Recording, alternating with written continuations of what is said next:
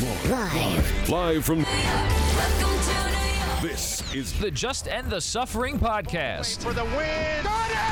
Oh! He broke his ankle. Follow me to freedom. Y'all ready for this? Here's your host, Mike Phillips.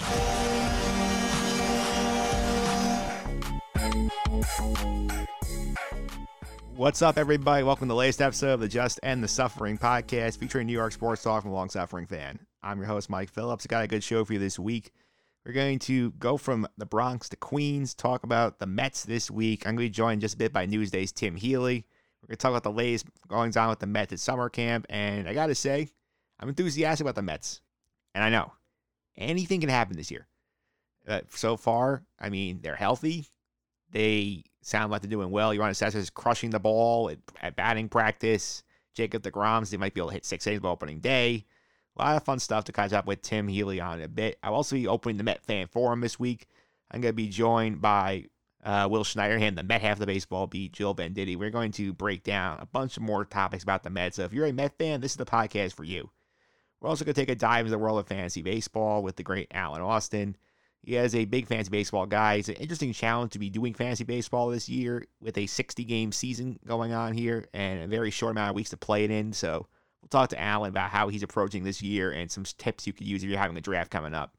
Stay tuned to the end of the podcast for the latest appearance from the great John Stanko, where we're taking a dive into the action film world of the John Wick trilogy. John is a big fan of those films. We'll talk about that, some more stuff at the end of the podcast. But I will get started with our opening tip in just a minute. We'll talk the latest with college sports. 3, 2, 1. Y'all ready for this? The opening tip.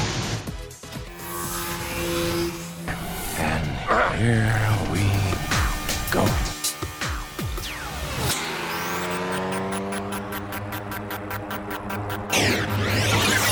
All right, we are back. Opening tip time, talking some college sports, figuring out what the landscape is going to look like for them going forward. And once again, the Ivy League finds itself center stage because remember back in March, the Ivy League was the first to cancel its conference tournament for college basketball. Everybody said, oh, they're overreacting. This is crazy. You're taking this too seriously. Then a couple days later, they said, we're canceling all spring sports. Everybody again, you're crazy. What are you talking about? This is an overreaction. And within a day, the NCAA followed suit. All the conference tournaments were canceled. The NCAA tournament was canceled. Spring championships were canceled. No spring sports were played. The Ivy League now has set their stage for the fall sports. And right now, they're not going to be in the Ivy League. They are not resuming athletic competition until at least January due to the outbreaks of the coronavirus situation there. There's possibility they may reschedule some of these fall sports, which include football, soccer, volleyball, field hockey, anything, stuff like that. All get pushed to the spring. Football in particular, they talk about maybe doing a 7-game conference-only season from, let's say, April to mid-May. That's possible right now with the Ivy League. And you wonder, is that the first domino to fall? We've seen a couple other schools. I think VCU canceled football for this year. Longwood did. The Power 5 is starting to respond, but they are taking a different approach. They are basically setting themselves up for a delay, and they're trying to keep it within their conference. The Big Ten is the first one announced that all their fall sports, including football, will feature just conference games. So a 10-game conference-only schedule, limits travel, keeps the number of teams you're interacting with a smaller basis. The ACC, the Pac-12 are likely to follow as well. Notre Dame, who is independent, plays all over the country. It looks like they're going to be looped into the ACC more. They already had about 6 games contracted to the ACC. They could add more games with them to sort of get to a reasonable level of complete scheduleness for the season. But you do lose a lot of big games with the non-conference schedule. Ohio State and Oregon, not going to happen. Wisconsin, Notre Dame, not going to happen. A lot of these big games are not going to happen. And it's a wonder. It's like, are we trying too hard to squeeze this in here? Because college sports, I know it's a big business. And unlike the pros where, you know, they have a lot of it's like the TV contracts and not having the fans, it's hurt the bottom line. They'll make it up down the line. If you hurt the bottom line in college sports, the athletics department takes the hit, not like not the players. They don't get paid. The athletic departments, and a lot of those departments use the money from football and men's basketball, the two big revenue sports, to fund all their other programs. So that soccer team for your favorite local college, the baseball team, softball, all that stuff is funded by the money that they generate from football and basketball, because those sports make the money. People are not paying big tickets to go watch college soccer or college baseball. If you do the football season without the fans in the stands, that's a big money loss. That's going to be extracted from some of these other non-revenue sports. We've seen Stanford already cancel 11 varsity sports. None of the big ones. It's talking about stuff like, like swimming, field hockey, rowing, stuff like that. Those are all been wiped out. Cincinnati's already eliminated its men's soccer team. Other schools are eliminating some non-revenue sports. This is a bad thing for college sports right now. And even if the plan is, okay, we're going to stick to our little conference bubbles, kind of regionalize the travel like we're doing, like MLB is doing here, where the MLB teams are only traveling from the East Coast, the Central zones, and the West in the regular season. And the Big Ten says, okay, we're only playing games with our school, so we're not going any further west than Nebraska, any further east than Rutgers. That sounds fine in theory, but the problem is the virus is still spreading a lot of these states. There's a lot of people you're dealing with, and you are asking athletes who are 18 to 22 years old and are not getting paid to not live their lives in order to play football. I don't know the feasibility of that. Because think about when you were 18 or 19 years old. When you were not, going to class or whatever, you're out going to parties, you were out, hanging out with your friends, you were seeing your girlfriend. These athletes are going to do that. The odds of getting almost thousands and thousands of college football players, many of whom will not go on to be pros, by the way. A lot of them, their run ends in college. If you're going to tell them, hey, you can't go to this party tonight, you can't go see your girlfriend tonight, you have to stay in because we have to be ready for the football game. I don't know if you're not going to get a 100% success rate. And football, unlike baseball, big contact sport. So if one guy gets in there, an asymptomatic case, you can infect two teams, you're shutting down the league. I don't think it's going to work. I think the spring path is something that they do not want to pursue because of money, obviously. They're hiding behind the belief of, we don't want the athletes playing 2 seasons in a calendar year, but they're making them go to spring practice and do all that. So that argument doesn't hold water to me. I think the challenge with college sports is still, what's the best way to do it? Because, again, a lot of these things, this is not professional level of athletes. These athletes are not getting paid. They are supposed to be student athletes. And some of these campuses, we still don't know if there could be students on the campus in the fall. How does it look if, say, the University of Arizona decides we're not going to bring students onto the campus, but we're going to bring the football team onto the campus so they can play games? At that point, then you're opening up the whole can of worms the NCAA does not want to answer, which is, why aren't the athletes being paid? They're putting themselves at higher risks. They are not receiving any financial reward for it, apart from their scholarship. And the last thing a school wants to have happen here is to have a 18, 19-year-old athlete playing a game for no money for the school, get the virus, get sick, and end up hospitalized. It's a tricky tightrope to walk. They think they may be able to do this, but I'm still very skeptical. Basketball, same situation. We have not heard much of a decision on basketball yet because apart from the Ivy, which basically said no competition, which means no basketball games before January 1st, a lot of the non-conference games are involved teams flying all over the place, going to Florida, going to Hawaii, going to Alaska, you name it. That's a lot of travel and a lot of people going different places with the virus still spreading pretty much unchecked in almost 40 states, which is ridiculous. I know Coach Rick Pitino recently said, you know what, we should put the season back until January and play conference only, sort of do what the football is doing and saying, okay, we're going to stick to our geographic footprint. We're going to play these games, and we will see if we can get enough of a season here to basically run the tournament in March. And hopefully at that point you have a vaccine, people are getting vaccinated, you get some butts in the seats. That's all well and good. Until you have that vaccine, though, I think you have to be very conservative about how you do this. The pros are a slightly different situation because the pros, they want the TV money.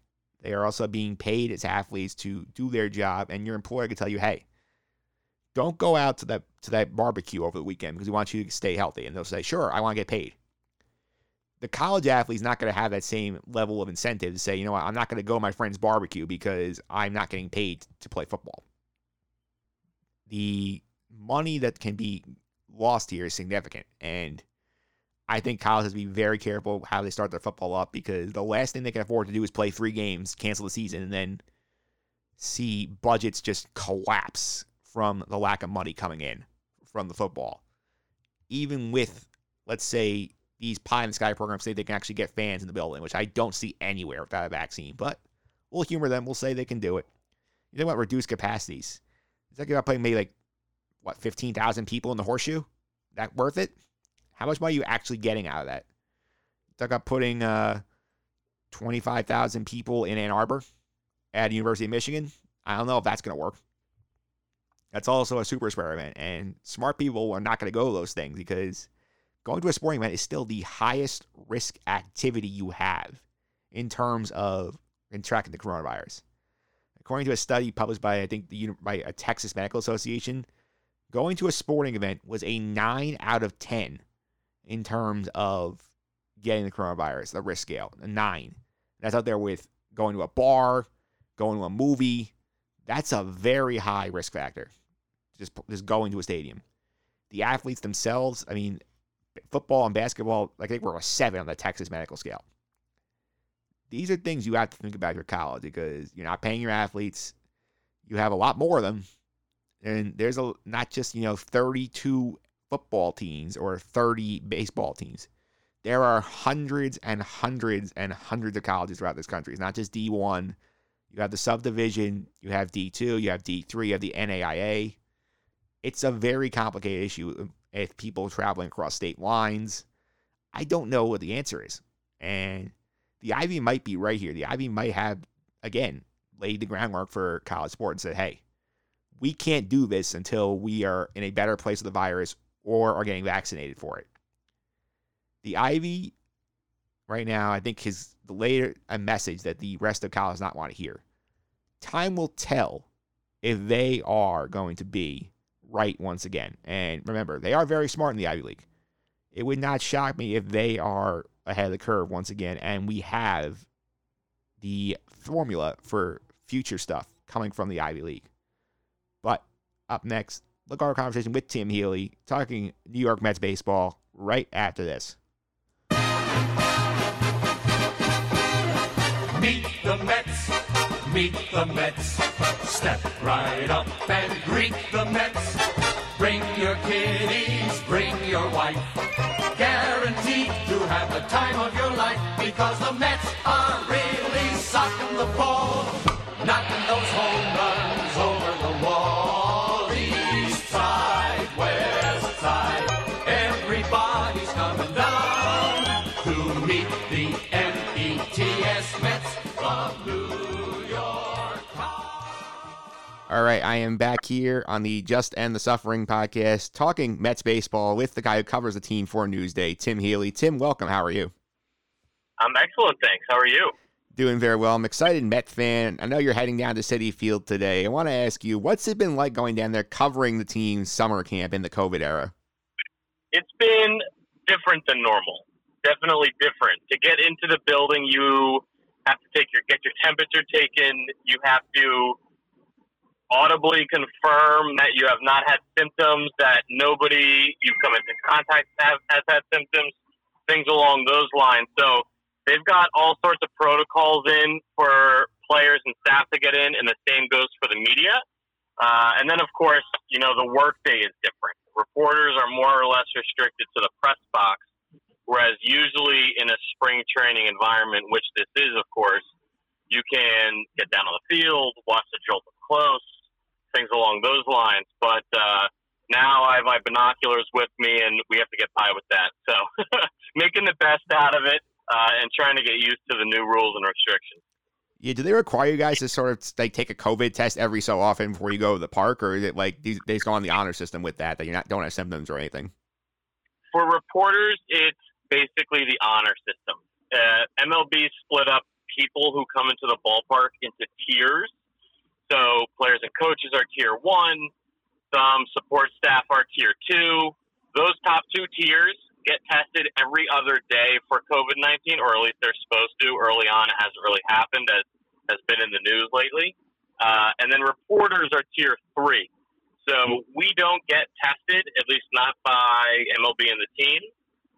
So it's essentially the honor system, which hopefully in this environment during a global pandemic is good enough. Yeah, I would hope so. And for all accounts, we've heard the Mets have done very well with the COVID protocols. I've heard players talk about how well they've done. Like, from the players you spoke to, they seem confident in the ability of the league to actually be able to stage this season? It sounds that way. They say they are. It's hard to know how somebody truly feels beneath the surface, but all indications are for Mets who have, spoken to reporters that things have gone smoothly for the Mets. They're confident that a season can happen, which is, of course, is not a sentiment that has been universal across baseball. We've seen Mike Trout speak up, Sean Doolittle, Zach Wheeler now with the Phillies. He's nervous. He said he might not come back after his baby's born. But as far as the Mets world, things seem to be going pretty smoothly. So props to them so far. Yeah, indeed. And no, it's never usually easy to be smooth with the Mets, but they've gotten this right so far. And I do feel like it's an interesting spring training for both Luis Rojas and Brodie Van Wagenen, who I don't know if you agree with me. I feel like they're under more pressure now because there's an ownership change probably coming after the season. Like, how much do you think like they sort of feel the heat? Like, we have to do well to keep our jobs after this team's potentially sold. I asked Brodie that in March, right before things shut down, and wrote about it recently. And he says that it's not even on his mind, which, I don't know. I know pro sports is a little different than most jobs, but if my job was at all on the line or I was getting a new boss, I'd be a little nervous. You know what I mean? I think that would be only fair. But, Brodie says he isn't worried. I wrote in the story, it was about a week ago, but people can find it on Newsday.com, I'm sure. Anytime the boss changes, in this case, the boss at ownership level, assuming a sale does happen sometime in the next couple of months, then all bets are off for everything else, right? That guy gets to make his own decisions about who he wants running his organization. I don't know who's going to buy the team. I have my educated guesses on what's going on. But when the dust does settle and there is a new owner, we'll see what happens. Brodie Van Wagenen's fate, and to a certain extent as well, Luis Rojas' fate, will certainly be among the first questions asked. Rojas may be less in danger because he just got hired and he's not really going to have a season to prove himself. Whereas Brodie's been at it for going on 2 years, which for a GM still isn't a long time. So we'll see what happens there when the dust settles. Yeah, you said you have some educated guesses on how the ownership situation plays out. Like, if you were to handicap it, like based on your personal opinion, like who do you think would be the favorite to get them? I see Steve Cohen as the favorite. Newsday reported last night and in today, Tuesday's paper, that Cohen is putting a bid before the Thursday deadline for first round bids. So Steve Cohen is back involved at this moment, and nobody can match him on one, wealth, obviously, but also personal interest in owning the team, right? Remember, he grew up on Long Island, going ground for those first couple of years with his grandfather. He's a huge Mets fan. He is already a minority owner. This is a guy who would not buy the Mets as an investment, really, but as a hobby, right? He's that rich that he can buy a $2 billion or so Major League team as a hobby. So he's got to be the favorite in my eyes as long as he wants it. And then after that, it's anybody's guess. A-Rod's group of investors, I've never totally believed in, but they have gotten momentum over the course of this process in terms of getting some names and getting some money. And then, there's also Josh Harris and David Blitzer, who own the Sixers and Devils. I would probably rank them third. Yeah, definitely interesting to follow how that goes. And I want to shift some of the players on the field. And we've seen some workout footage coming through. We've seen DeGrom working out. We've seen some of the footage of players working out. Like, who intrigues you the most and who you've seen so far? It's got to be Yoenis Cespedes. We have not seen him in a Major League game in just about 2 years. And by all accounts, he's been good. Cespedes gets in these modes. He gets in these moods sometimes where if he's taking batting practice and wants to put on a show, he'll put on a show. And 2 days ago on Sunday, it felt like he was in one of those moods, going into the second deck in left field with ease. I didn't see him reach the third deck. That would have been even more impressive, obviously, but he seems to be going real good, at least hitting-wise. He has not run the bases fully, which was going to be one of his next steps in spring training, and I haven't seen him do that yet on the field here in Louisville. So he's not all the way there, but early returns seem promising, which is good for the Mets in their DH spot. Yeah, he brought the DH spot up. You think this is mostly going to be him in the DH spot? I think they're going to kind of rotate this around and give guys some rest.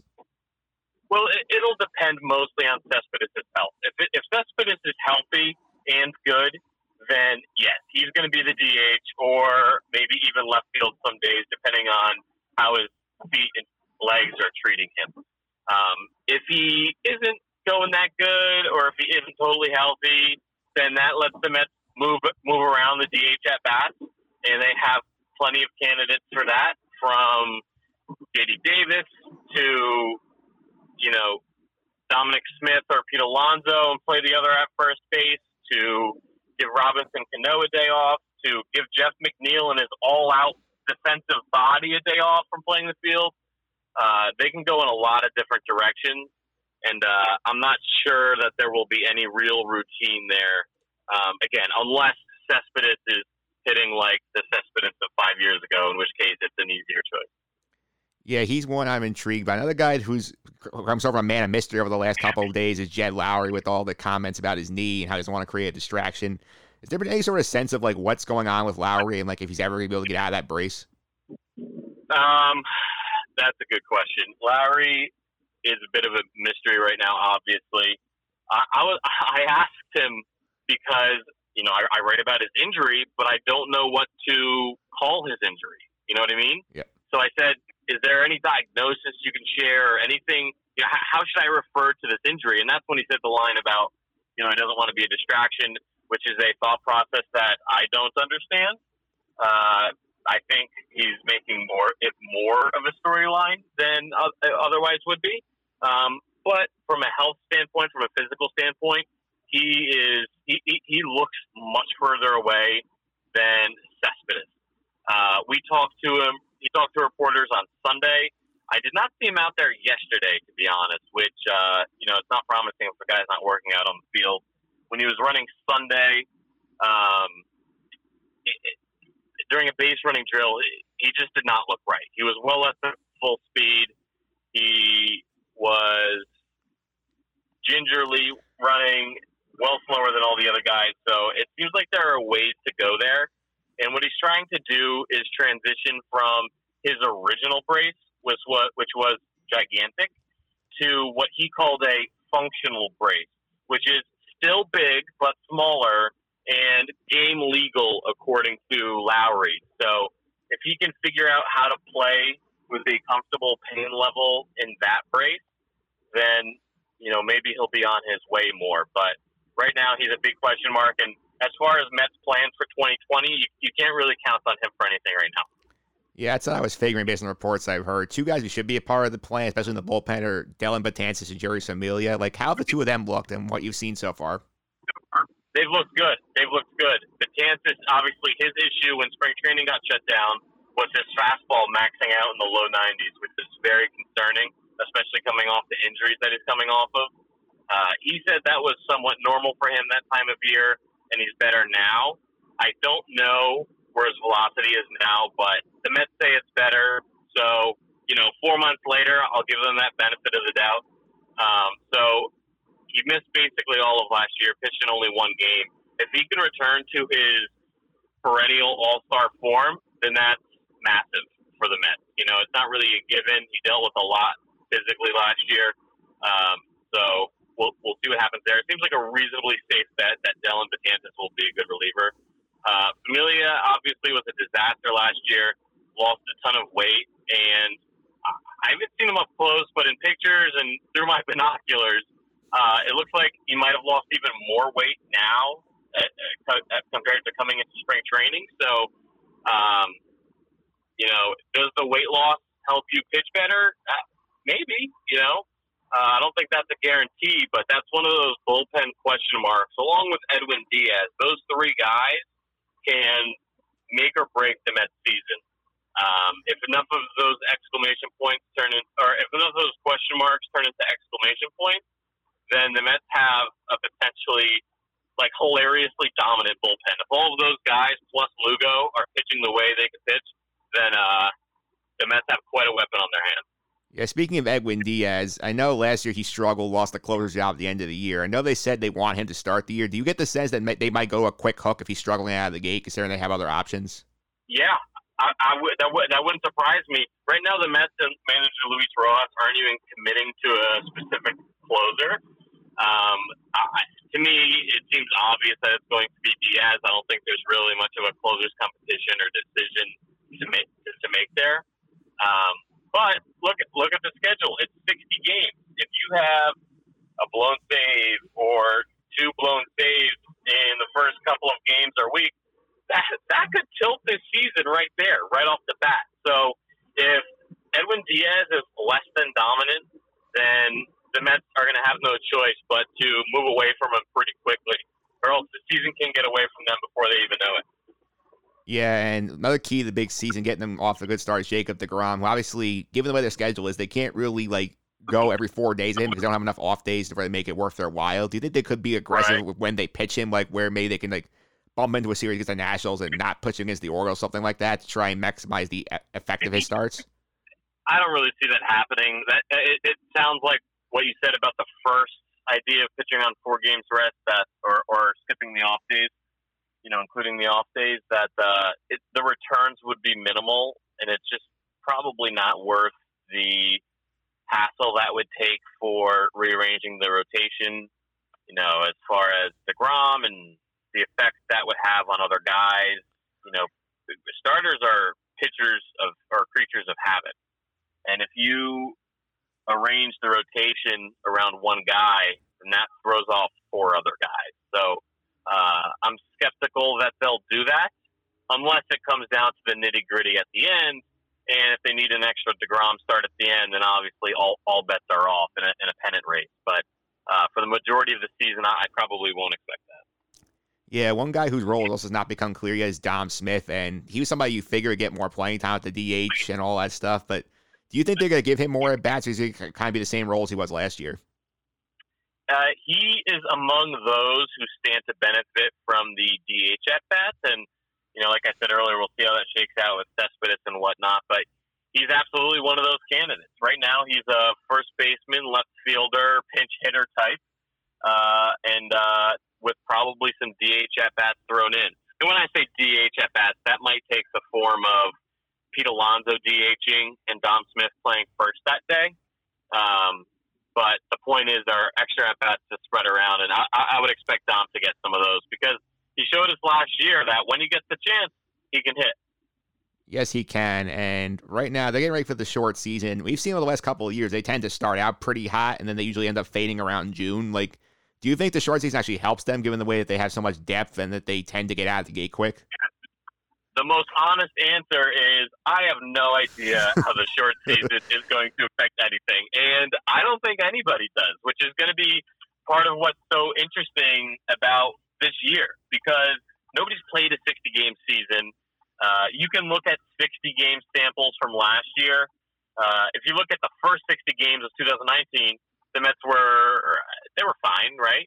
If you look at the last 60 games of 2019, I think they were much better. You know, they made that run. They were looking for a wild card spot that they ultimately fell short of. So baseball, generally speaking, is a total crapshoot, right? The old cliche, you can't predict baseball. That's true.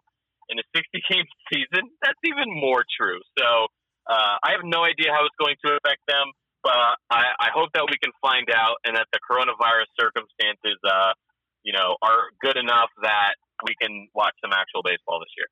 Yeah, I agree with that. And got two more questions. Number one is obviously what do you think the biggest key is for the Mets in this short season? Would you think it's the bullpen? Make sure they get the best out of these guys? Yeah, I think it's the bullpen because like those three guys I mentioned earlier behind Lugo, or in addition to Lugo, who's been very good, of course, Betances, Diaz, Familia. If they're good, the Mets could be great, and if they're bad, then it's going to get ugly probably.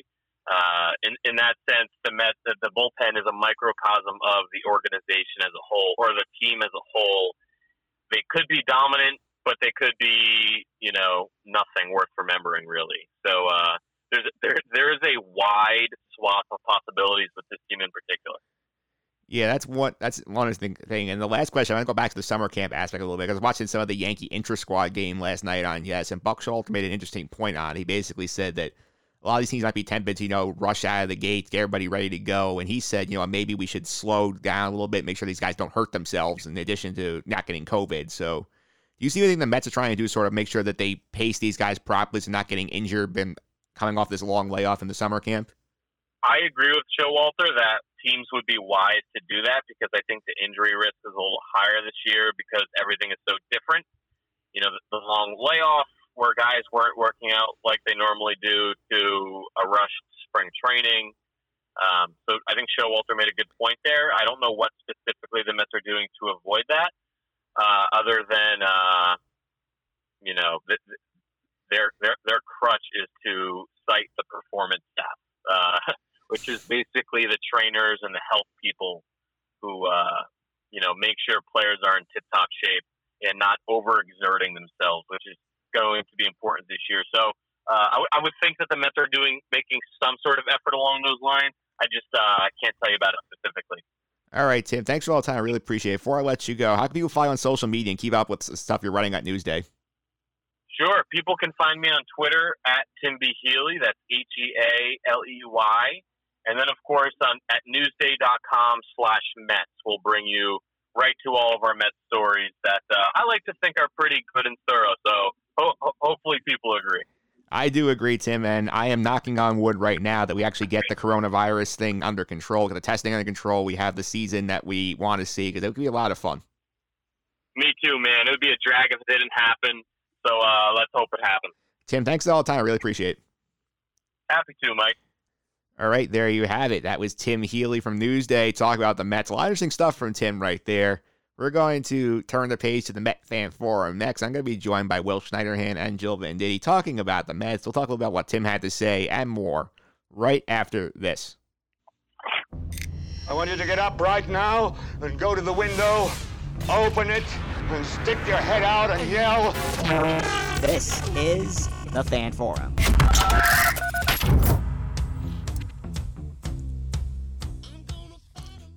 All right, here we are in the Mets Fan Forum, the most frequent fan forum on this podcast because I am a Met fan. Very happy to be back here. First up today, joining me in the Fan Forum, the Met half of the baseball beat, Will Schneiderhan. Will, welcome. How are you?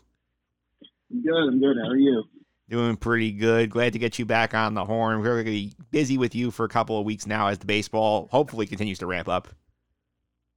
Yeah, let's hope, right? I mean, at least give us something to at least watch and enjoy for a little bit. It's going to feel really weird. Obviously, we'll get into that. But, yeah, I'm excited, for some more heartbreak. So let's get it going.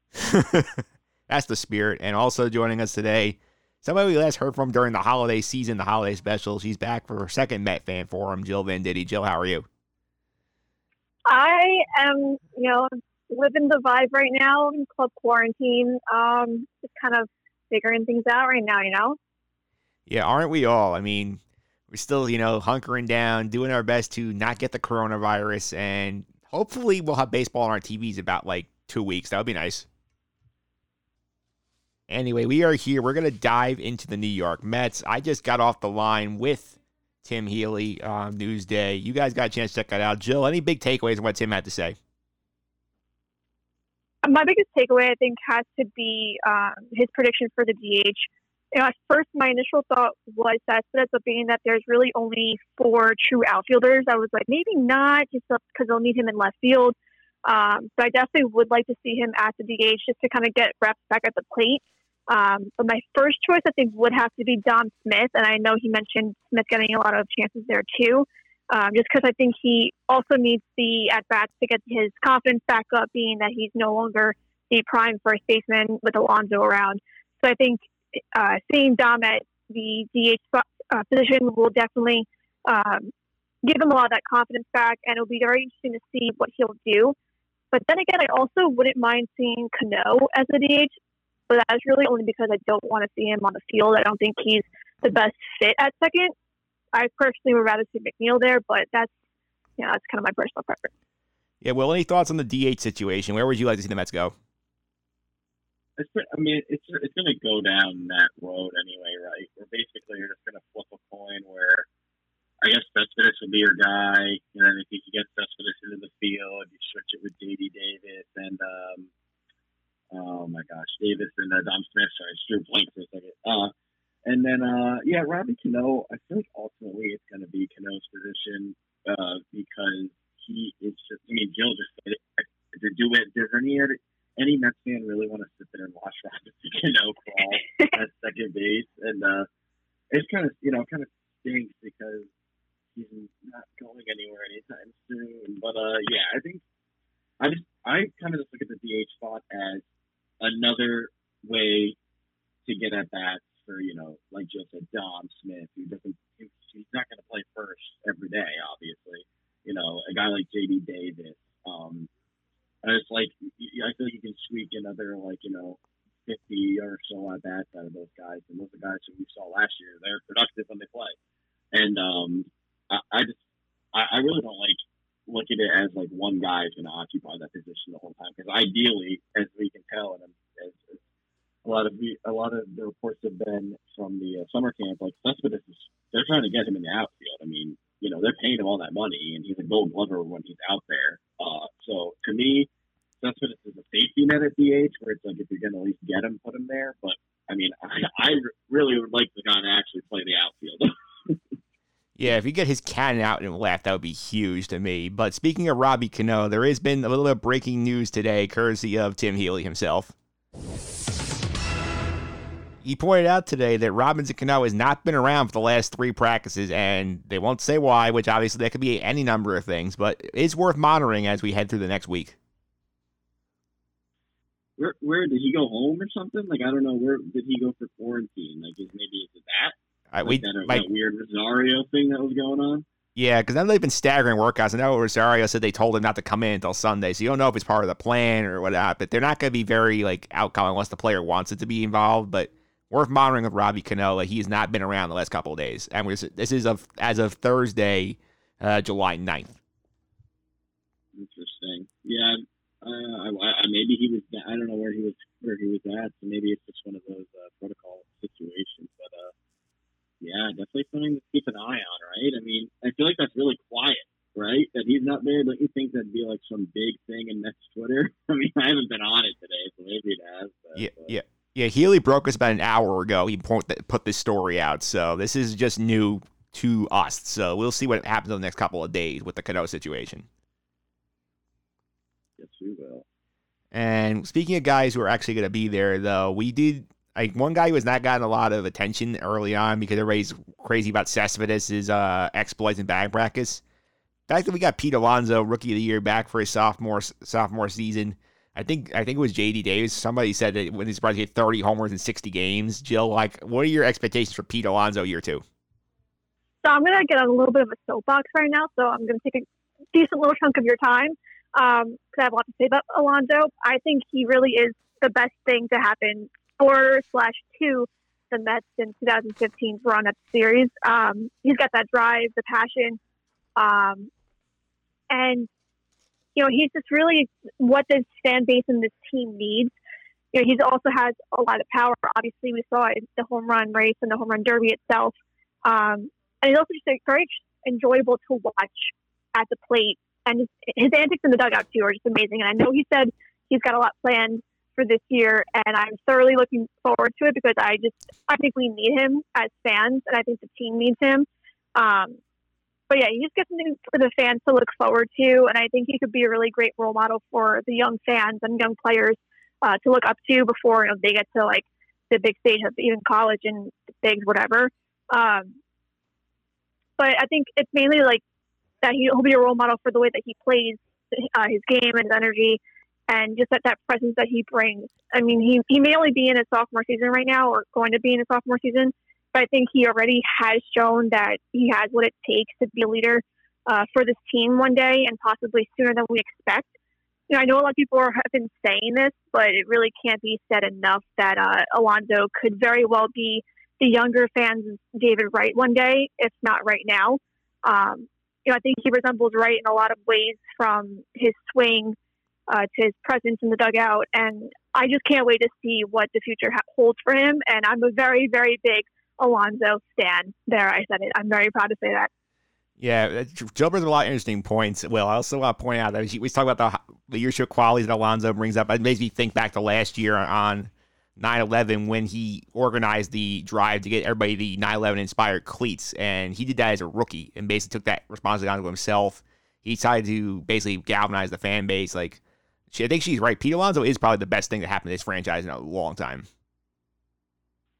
Yeah, I mean, I think that's pretty much, that would be the shared consensus, wouldn't it be, for an organization that really doesn't have a lot going for him at times? But no, Alonzo is just phenomenal, and I think it's like Jill said, the intangible stuff, like just the fact that he just gets it, It's like when Judge came up, you just look at that guy and you're like, geez, man, this is just a guy who understands, what platform he has, what city he's in, the spotlight isn't too big for him. So, I mean, that could all change in the second year, which I don't see him falling off the face of the earth. But, you just gotta, with Judge, it was the same thing. He's the EP comparison because, my God, they are actually more identical than you think. Remember when Judge's sophomore year was all right, we got to see him do it again, And so, yeah, I do have to see him do it again with Alonzo. I don't expect 50 dingers. I mean, that was just unreal what he did, but I expect the guy who's going to come compete every day, be really productive, and just be the center of the lineup figuratively and, like literally. Yeah, I mean, if you had 50 dingers in 60 games, that would be one hell of a season. Yeah, I mean, I don't even. The 30's a lot too. Yeah. But no, he.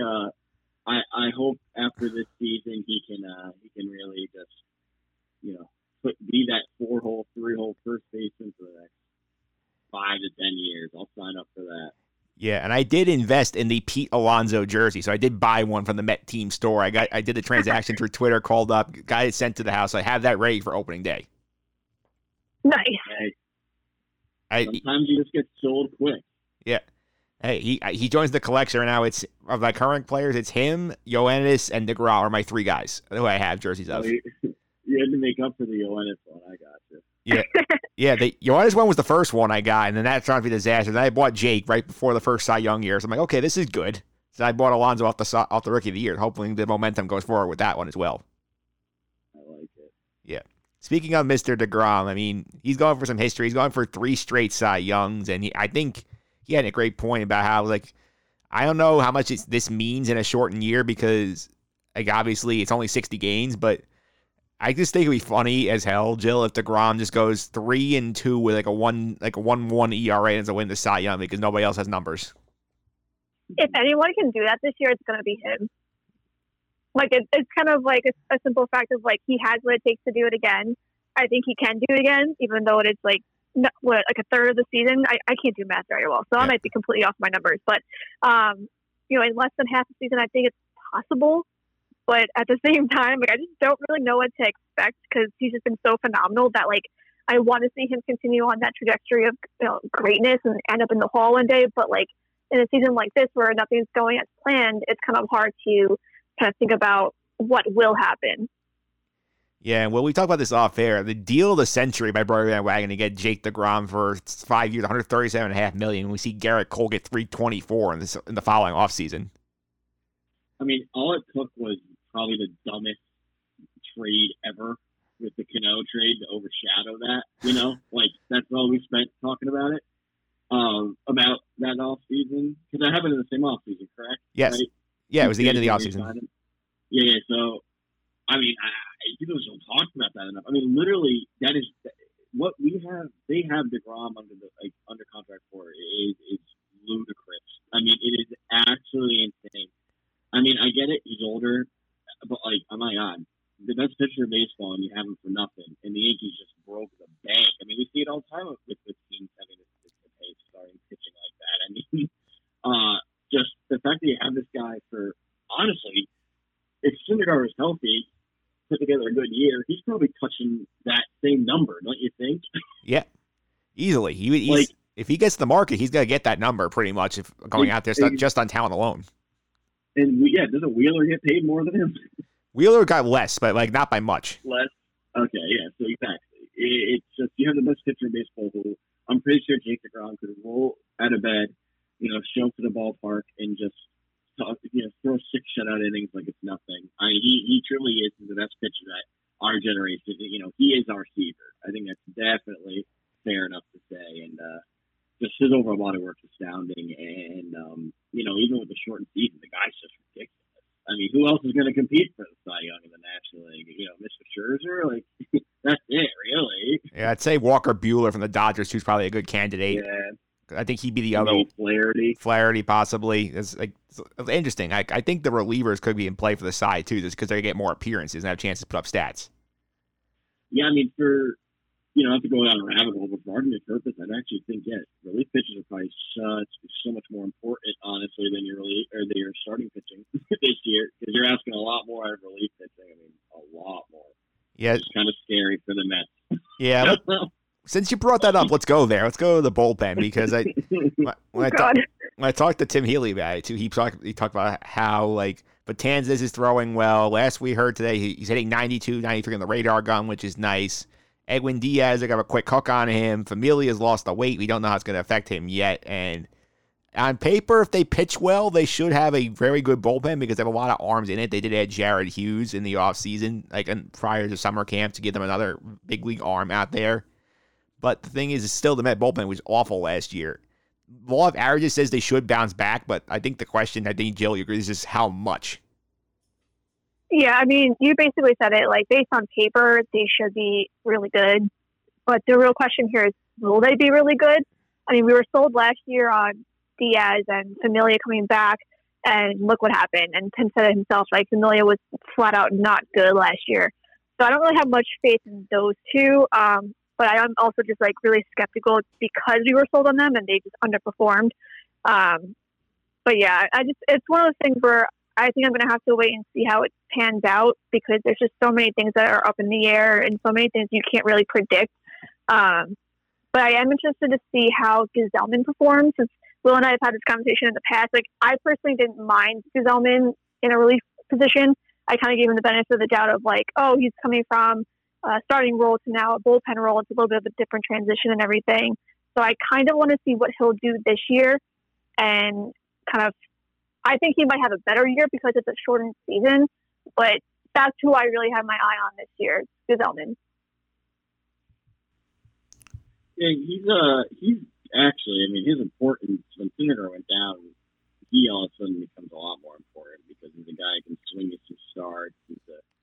He's a guy who's going to definitely get the rest of the bullpen. But, yeah, I mean, literally the Mets would have made the playoffs last year if the bullpen was, honestly just halfway decent, not even good, the reason they didn't make the playoffs was because the bullpen was, every time you pick up the phone to go to it last year, it's all right, well, let's see how this goes this time. There is nothing good coming from it. Like you said, Joe, Diaz is a train wreck.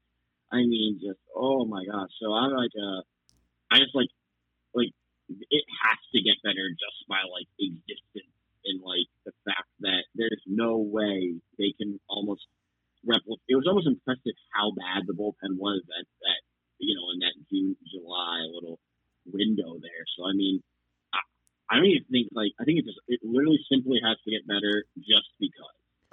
Yeah. I almost hope that being that we're starting in July, that how they kind of start off like decent, and then June, July they kind of like flatline, and they kind of come back in August. I kind of hope that being that the season is shortened by a whole lot, that they'll just kind of be like even mediocre the entire season. And I will be so happy if they are just mediocre.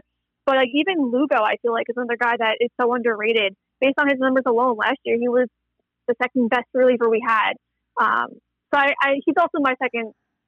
I will be on him.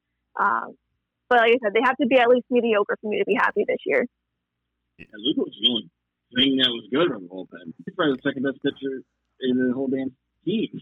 Yeah, I think after DeGrom, it was Seth Lugo. I think it was definitely the second best pitcher on that team. And you pointed out, I will say in defense of Diaz, like, he was pretty good for the first 2 months till he had that game in L.A., as Evan Roberts pointed out on WFAN the last couple of days. Yeah. That one meltdown against the Dodgers, he was never the same after that game because, like, something in that game, like, broke him. And then hopefully all this time off and a little bit of, like, heat from having all these guys behind him will push him to be a better pitcher this year.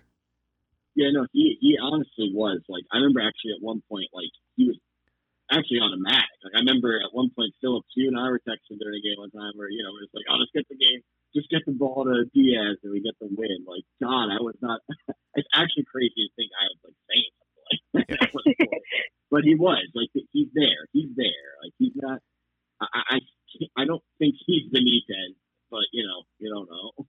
The one thing I'm intrigued about with him, and I'm curious about, Jill, if you agree with me on this, I think if they dejuice the baseball, I think he'll be a lot better. I think a lot of the problem with him was that he couldn't control the slider, and he was having trouble. It was not spinning. It was basically flat, and people just teeing it up and driving it out of the ballpark. I think if the ball was normal, I think he'll be a lot better. For sure. I think it's a problem that a lot of pitchers faced last year.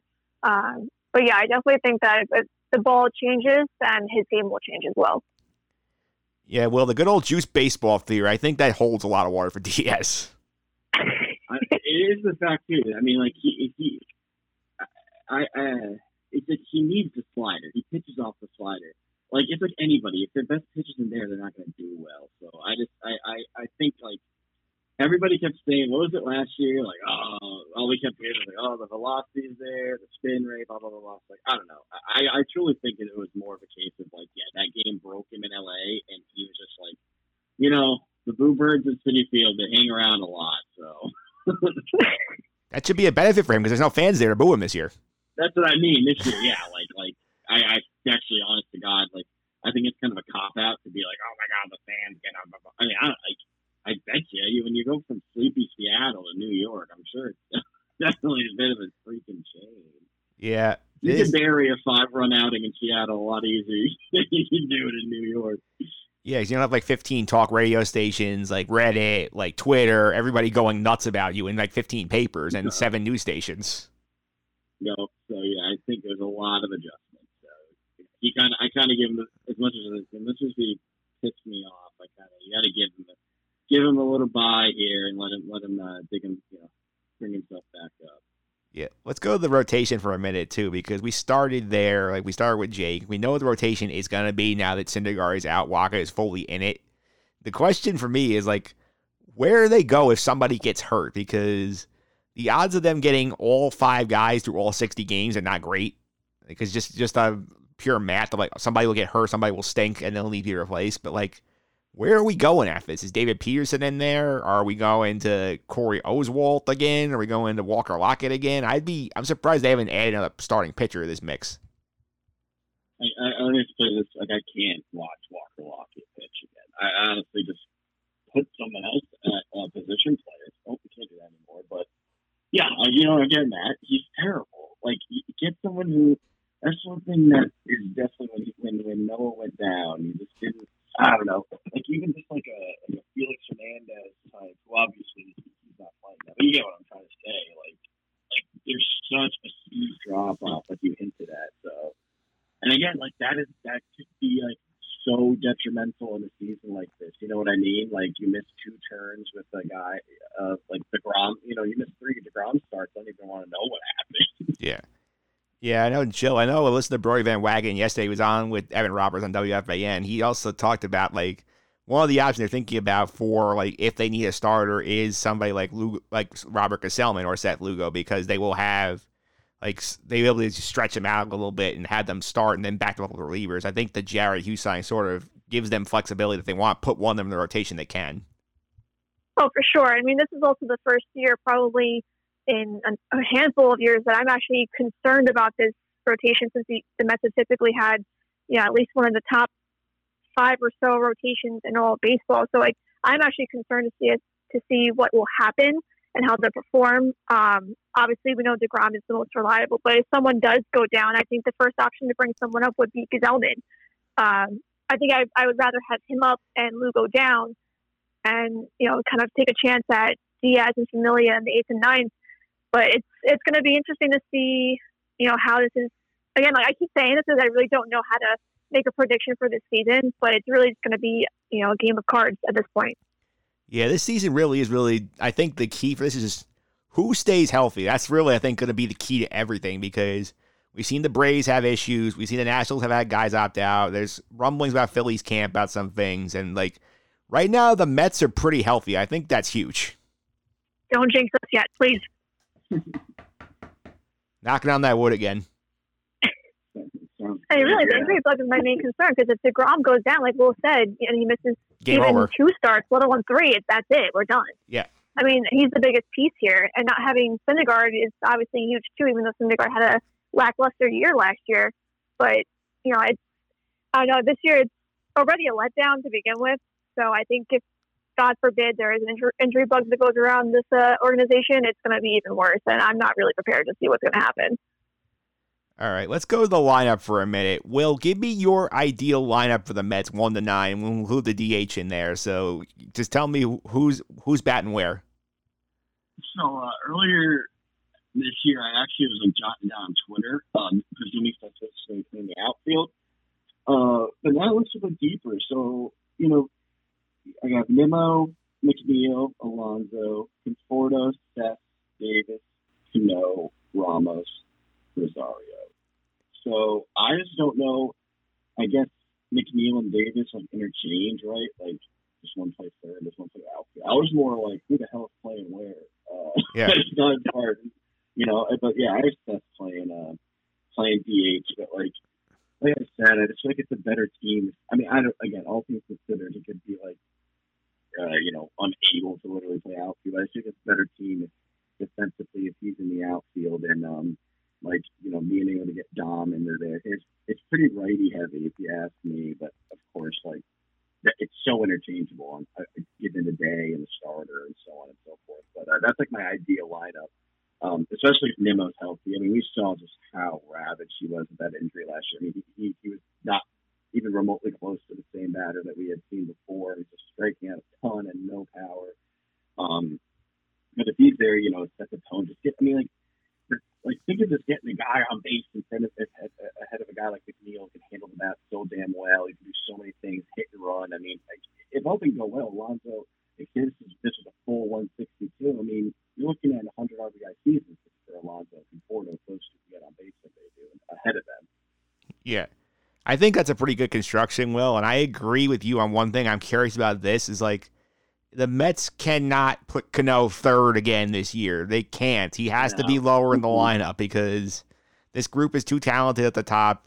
I think you put him right behind Cespedes at 6. That's where I think you start him. If he hits well, you can move him up. But, Jill, I don't know about you. I hope that Brody DH does not go downstairs and tell Luis Rojas, hey, put Cano third. He deserves it.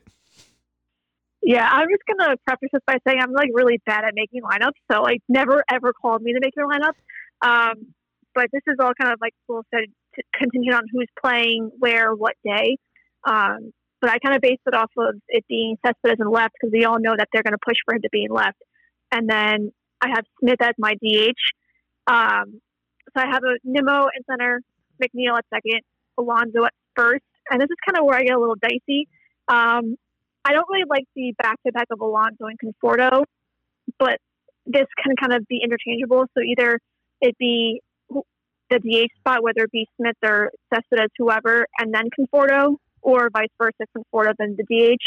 So yeah, I kind of get a little dicey there. But let's say it's Smith at DH, Conforto and right, Cespedes and left, Rosario at short, And then I have Davis at third and Ramos as catcher. But then again, I'm really bad at making lineups, so don't quote me on this. If I'm completely far off, please don't come after me. Please don't. I won't come after you, but I think I think we're all in agreement that Cano cannot be hitting third this year. Yeah, definitely not. One thing I'd love to see as the season goes on is I just want to see Rosario actually become the leadoff hitter if he can. Because again, just imagine him going to the top and then just pushing everything else down, how deep it gets. You know what I mean? Yeah. I want to see that. And but then again, you know, if the DH sticks around, which is gonna, I mean, like they're not going to collect the bargain this year and then not put it in the next one. So I mean, I guess doesn't Gleyber Torres that nice for the Yankees? So I guess it's okay if Rosario that's nice for the Mets. Yeah, that's true. And I do think the Rosario thing, I think the issue with him is just the fact that he just doesn't walk enough. If he drew more walks, he'd be at the top of the line right now with his speed, but he just doesn't. Exactly. He doesn't. No, definitely.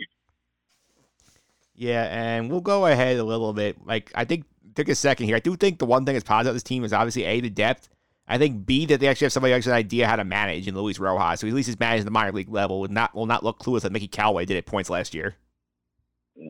Yeah, I just feel like as a guy, he's like the way things fell into his lap this off season. You know, he's not. I don't peg him as a guy who's like that, right? Who's Mickey Callaway.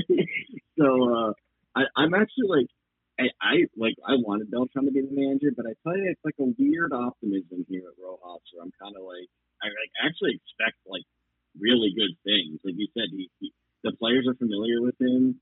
He, you know, knows what he is doing to an extent. So like, I am actually very intrigued to see just what he does. It kind of reminds me of, you know, like a silent guy is going to show up at the ballpark. You know, he's got a job to do. He's going to do the job, and you know, we're not going to have wacky, awful in-game management. Hopefully. Yeah. I think I have to agree, like almost identically with what Will just said. I mean, I think the biggest thing that helps Rojas out this season in particular is the fact that he is coming from the minors with a much shorter season than the bigs. So I think that's going to play in his favor because he'll know how to get the most bang for his buck. If we're using money talk here, if that makes any sense at all, I hope it does. But yeah, I think his experience with the shortened season in the minors and, like Will said, his familiarity with a lot of the players is definitely going to be a selling point for him this year. Yeah, I will point out as one of my experiences, I did get to listen to quite a bit of Luis Rojas' sound clips over the past couple of months, and I will say he has a far greater handle on like how to do this job than Mickey Callaway did. Because there were points where Callaway would just talk, and you're sitting there like, "What's he talking about? Like, why is he doing this?" Like, no. Every time he talks. Every time. I couldn't think of a time where I was like, that guy's making sense. Every time you're like, holy crap, does he even know where he is? Yeah. I remember last year the one game where he intentionally walked the guy to get to Bryce Harper to clear. Something was like he walked the guy to get to a pinch hitter so they would burn Bryce Harper. I'm like, that makes no sense. Yeah, hey, you're dealing with, oh God, I tell you, some of the things are just like absolutely just, you know, okay, well, I guess this makes sense if you're never managed before. Yeah, and I think he will have Rojas on a much calmer clubhouse than Mickey did at points. I mean, isn't it kind of like just the general idea, like, if it ain't broke, don't fix it? Like, Mickey just kept breaking it and fixing it and breaking it and fixing it, where it's like, yeah, you know, it's fine to pitch to the guy, you know? Don't have to go and, oh, gosh, I tell you. He'd have a fit with the thing, the 3-batter minimum, right? Yeah. Like, how would he get through that, and how would he do it? And I know he had it a little bit, but Jesus, yeah, I'm excited. Well, if Mickey was here, the bright side is he wouldn't have to double switch anymore because that's out of his hands now at the DH. But the problem is, like, I don't know how he played the 10th inning thing with the extra inning rule. I think he'd be awful with that. Oh gosh, actually, I kind of want to see it. Well, how about the fact that Tim Healy, who's also interviewed, you have him on this, you know, if you won't have to worry about thinking the manager's going to punch him in the mouth or something a good day. Like, what the heck was that? Oh, God bless. Yeah. You know, like, that whole thing, that should have been it then. But hey, no Vargas and no Mickey anymore, so he's really in the clear. People in the large right now. Yeah, no cartoon fights in the clubhouse anymore. So now we can look ahead to this season. I'll go around the horn. Get some X factors. Jill, give me your X factor for this season. All right, so I kind of have two here. And I think the biggest one might be DeGrom, because obviously he is the GOAT, as I like to call him every single time I post about him online. But I think his performance will definitely be indicative of how this team will overall perform. And then the second one that I have, I think, has to be Alonso, just because he is coming off such a great rookie season. So it's going to be interesting to see if he can kind of replicate it in some sort of way in not only his second season, but a shortened season.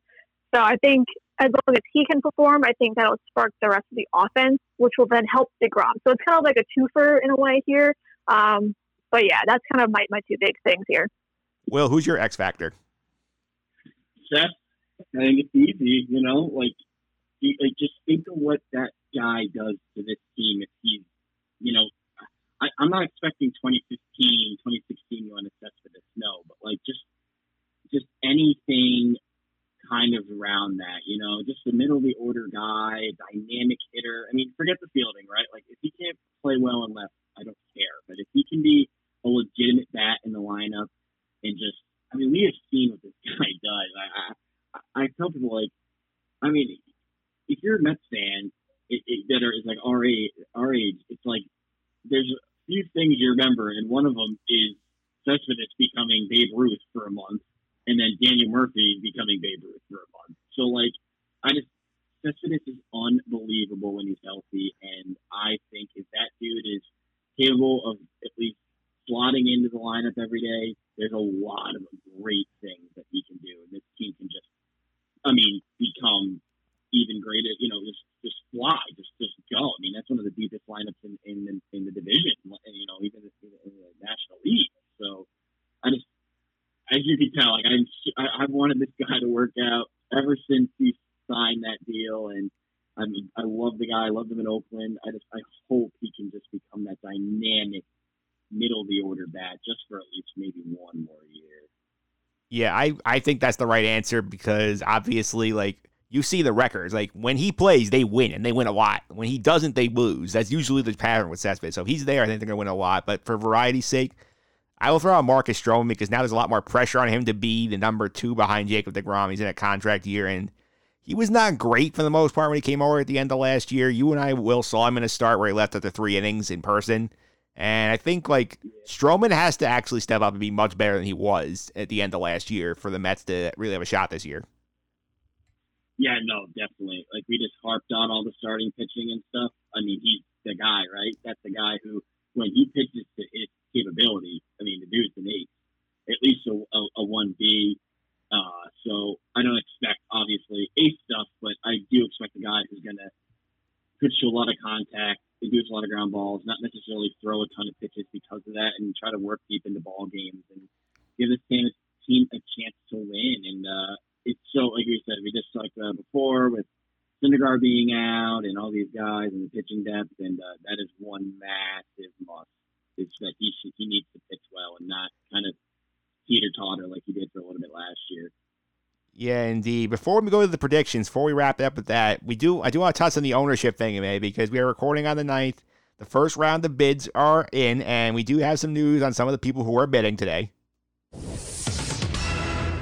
Some people who have placed bids on the Mets, there's going to be a second round of bidding coming up in the next couple of weeks, but some of the notable bidders this week, A-Rod's group bid, the Josh Harris group bid, and Steve Cohen himself has thrown a bid on the Mets, so the dream is still alive, Jill. Stevie Cohen! Okay, so honestly, I just need someone who's competent to own this team and just do a better job. Because even this year, I feel like there's something really spectacular going into the season. No spectacular moves being made, but I feel like Stevie Cohen's got those deep pockets, and I also kind of think his role that he had previously, even though it was a minority ownership, I think that'll definitely play a factor as a persuasion type of factor here, just because he kind of will most likely know what's going on in the realm of ownership compared to A-Rod. That's not a knock at A-Rod. It would be pretty cool to have him on the team, but I think Cohen's current position with the team will be an edge. And also those deep pockets are just something that I cannot see past.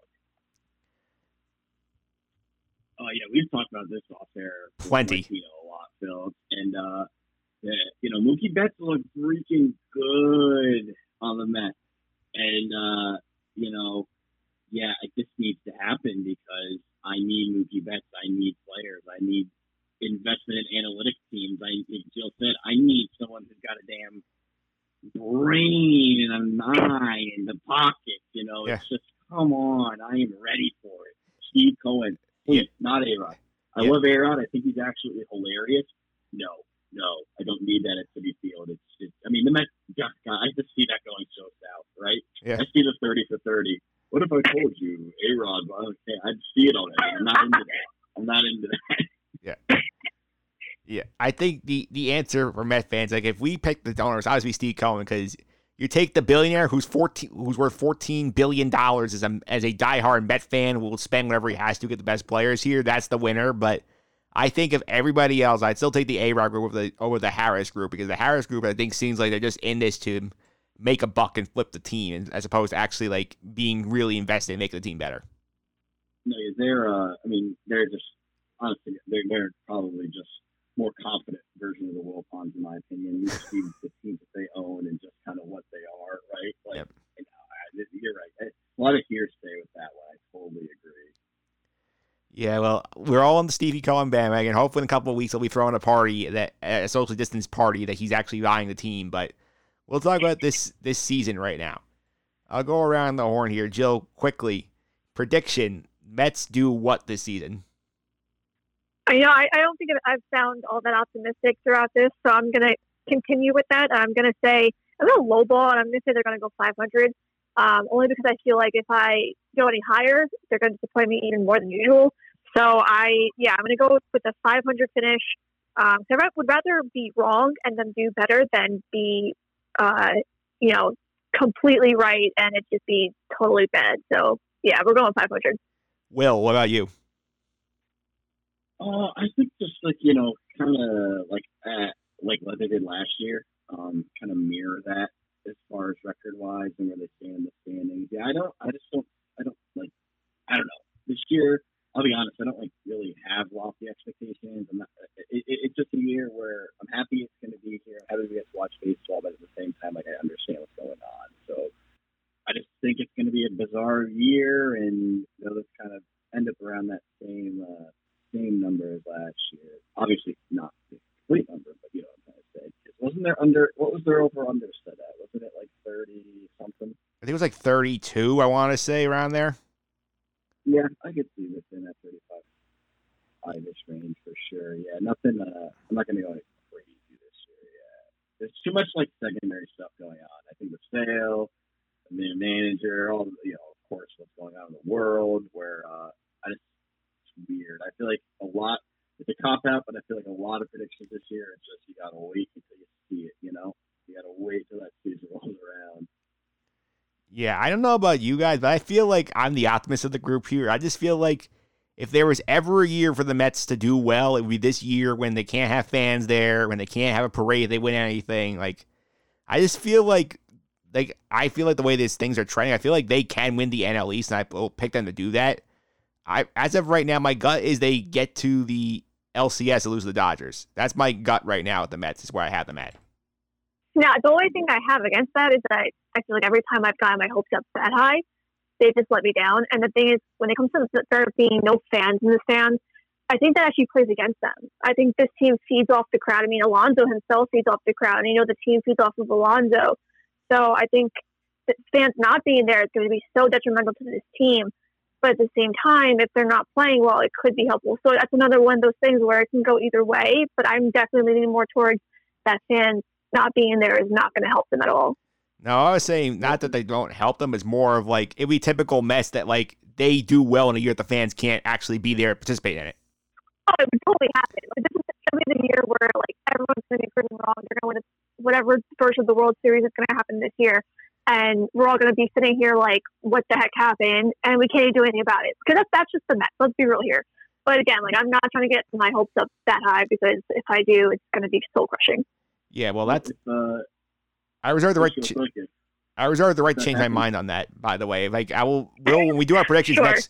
We do our predictions for on the baseball beat next week for the season. Hopefully, we're still doing that at that point. But we will. I'll reserve the right to change my mind on the Mets, depending on what happens between now and then. Fair enough. I mean, who knows what's going to happen? I mean, we just saw that scary thing with Tanaka. Like it's just bizarre, man.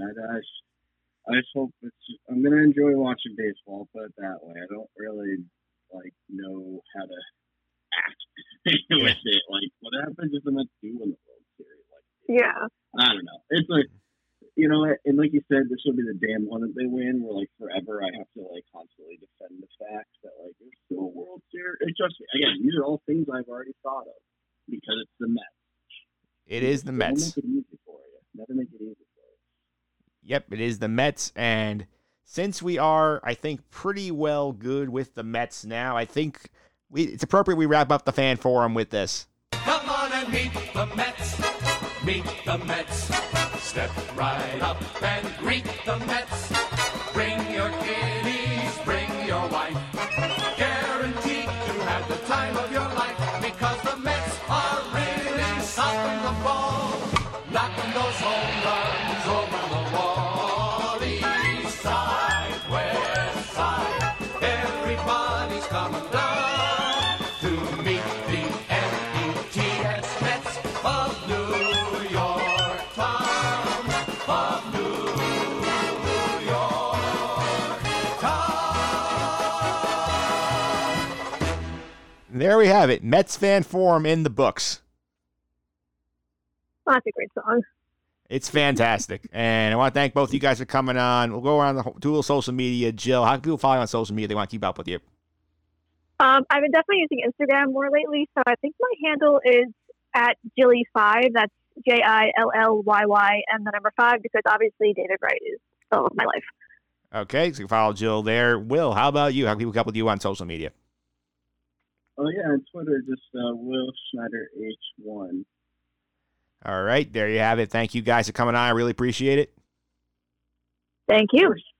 All right, up next, we're going to talk a little fantasy baseball. Hit the 7th inning stretch of the podcast with the great Alan Austin right after this.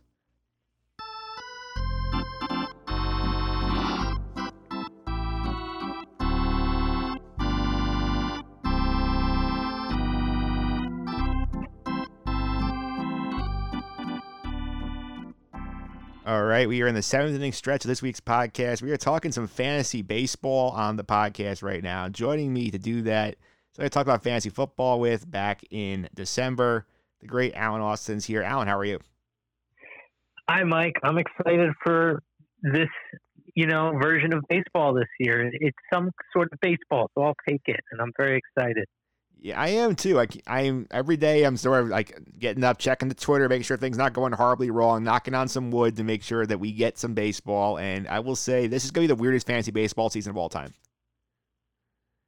Oh, without a doubt. And I, like you, check every day for that. I don't know if you watch 30 Rock. There's the old Liz Lemon shut it down joke. Yeah. Where if one thing goes wrong, shut it down. And I keep waiting for baseball to just be like, shut it down. So I'm hoping we don't get there. I'm hoping, obviously if it really becomes a health issue, then obviously you need to do what's right.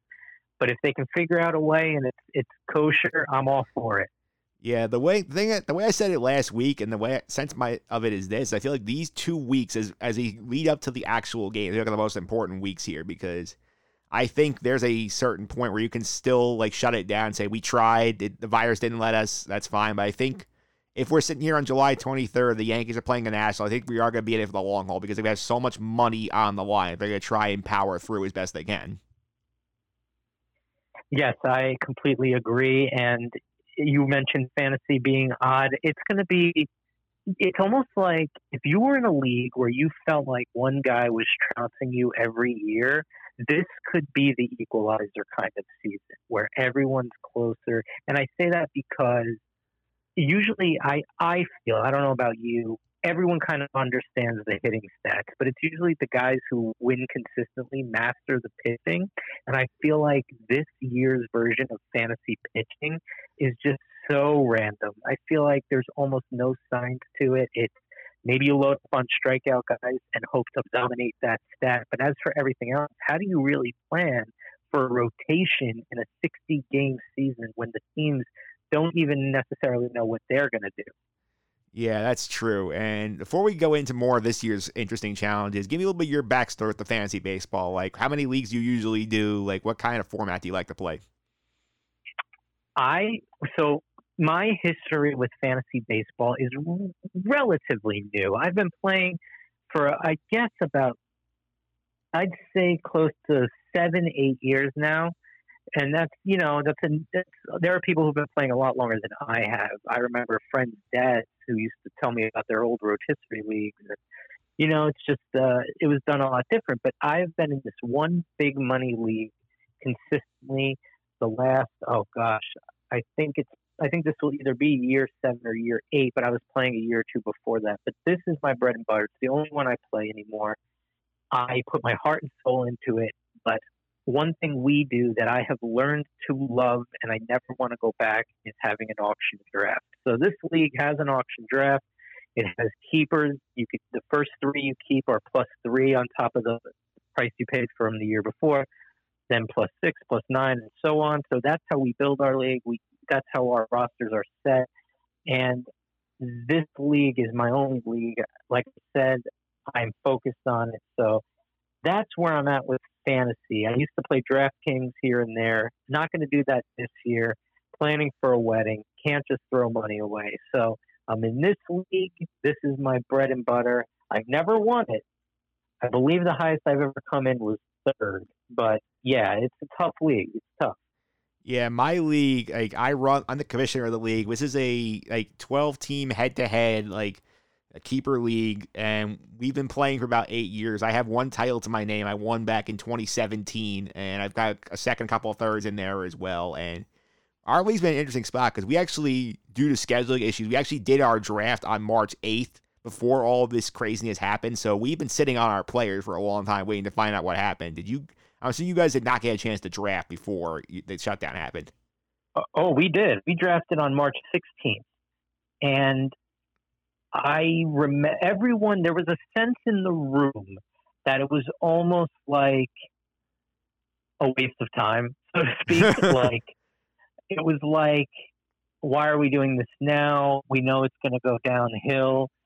We did a social distance draft for the first time, which was super lame because I love getting together one day out of the year. Everyone goes to this one guy's apartment and we draft, and it's a lot of fun. This year we did it over Zoom, and it just wasn't the same. This whole season hasn't felt the same. And I don't know about you, but I look at my roster and I'm not jazzed about it because I feel like no one really knows what's going on. So I think this year more than ever, the waiver wire will be like your saving grace as opposed to just your depth and spot start filler. I think the waiver wire is going to be what wins the league this year. Yeah, I think it will be very critical how you manage your waiver wire. I think I'm curious how your league's adjusting to this thing. Because our league, there's only 9 regular season weeks. We usually don't play the last week of September because we figure, okay, teams are not going to rest anybody. It's too random. But this year we have to play because there's so few games. So what we are doing is we basically split our league into 2 divisions. We have 6 teams in each division, 6-week regular season schedule. We play your 5 division teams, one team from the other division. And 8 teams are going to make the playoffs where we play out to award the top 3. That's the plan we have been going with. We've also increased our roster sizes a little bit. We added more injured list spots and not available spots for guys who opt out. Have you guys thought about how you're adjusting your season to try and make account for the shortened year? Yeah, well, one thing we don't do is matchups. Our seasons are rotisserie style, just you're averaged out, and if you have the best numbers in each statistic at the end of the year, that's how you finish in the standings. So we don't really have to worry about matchups per se. So it's pretty much standard. The only things we're changing are we're having a different trade deadline. We're matching it up with the actual season trade deadline. And we are still voting on whether or not we are going to go for the main pool of the big money, or if we're going to give everyone their main entry fee back and just play for, we usually do a side bet as well, where it's $10. So we don't know if we're going to just make this season for lesser money. So we're still discussing that. But As for the actual playing of the game, one of the things we did was add IL spots. So our commissioner went in and allowed 6 IL spots per team to account for possible COVID designation. Yeah, we use a league voting. We reduced our money buy-in. We usually play for like one amount. We cut it in half because to make it like, since it's more of a crapshoot, this format where you don't know like if it's going to happen. That's why we also expanded our postseason and said, you know what, like get more teams in there. 6 weeks usually long to figure out who the worst 4 are, and then we'll bring the 8 in. We'll see what happens from there. Yeah, we're also not doing so. Usually, whoever finishes in last loses a $3 keeper the next season.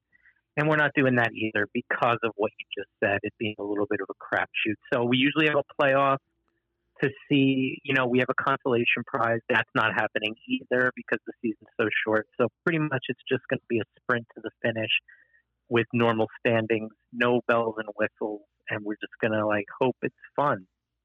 Yeah, I think it will be interesting at the least to see how this plays out. Because actually, you brought it up with the starting pitchers, and I mean, it's going to be such a challenge because there will be varying levels of people built up to what degree. Because we've had Jacob deGrom on the Mets say, I should be good to throw 6 innings on opening day. Steven Matz, same thing. Whereas you might have guys who can't get out the 3rd inning yet. So it'll be interesting to see how you play your pitching. What is your plan for that situation?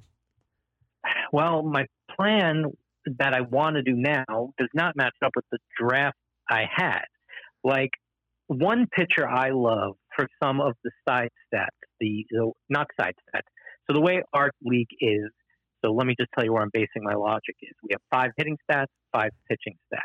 The 5 pitching stats are quality starts, ERA, WHIP, Ks, and saves. Now, the quality start stat is useless at this point because every starter is only going to have X amount of starts. So they're not having 30 start seasons. And because of the second spring training, like you just said, we might be lucky if the aces can go 6 early on. So if you're taking away a couple starts at the beginning for most pitchers to not even go 6, the quality start is useless, in my opinion. So it's really, my strategy is bulk up on strikeout pitchers, guys who have high K per 9, guys who, and closers. Try to get as many closers as you can. We only allow for a possible 4 that you can start on one day, whether it be from the regular pitcher or closer role. So I would say my pitching strategy is to go for strikeout pitchers and closers and hope that you get the ERA, the WHIP. If you get good, those are side stats. You're always going to have to go, but I would avoid the wins and quality starts aspect and head for strikeouts and saves. That would be where I focus my pitching attention. Because you got to hope that ERA and WHIP are, just kind of something that happens because you're drafted and your pitchers are, good on paper and that'll come. But I would say make a concentrated effort to get more saves and more strikeouts. Yeah, I think that makes sense.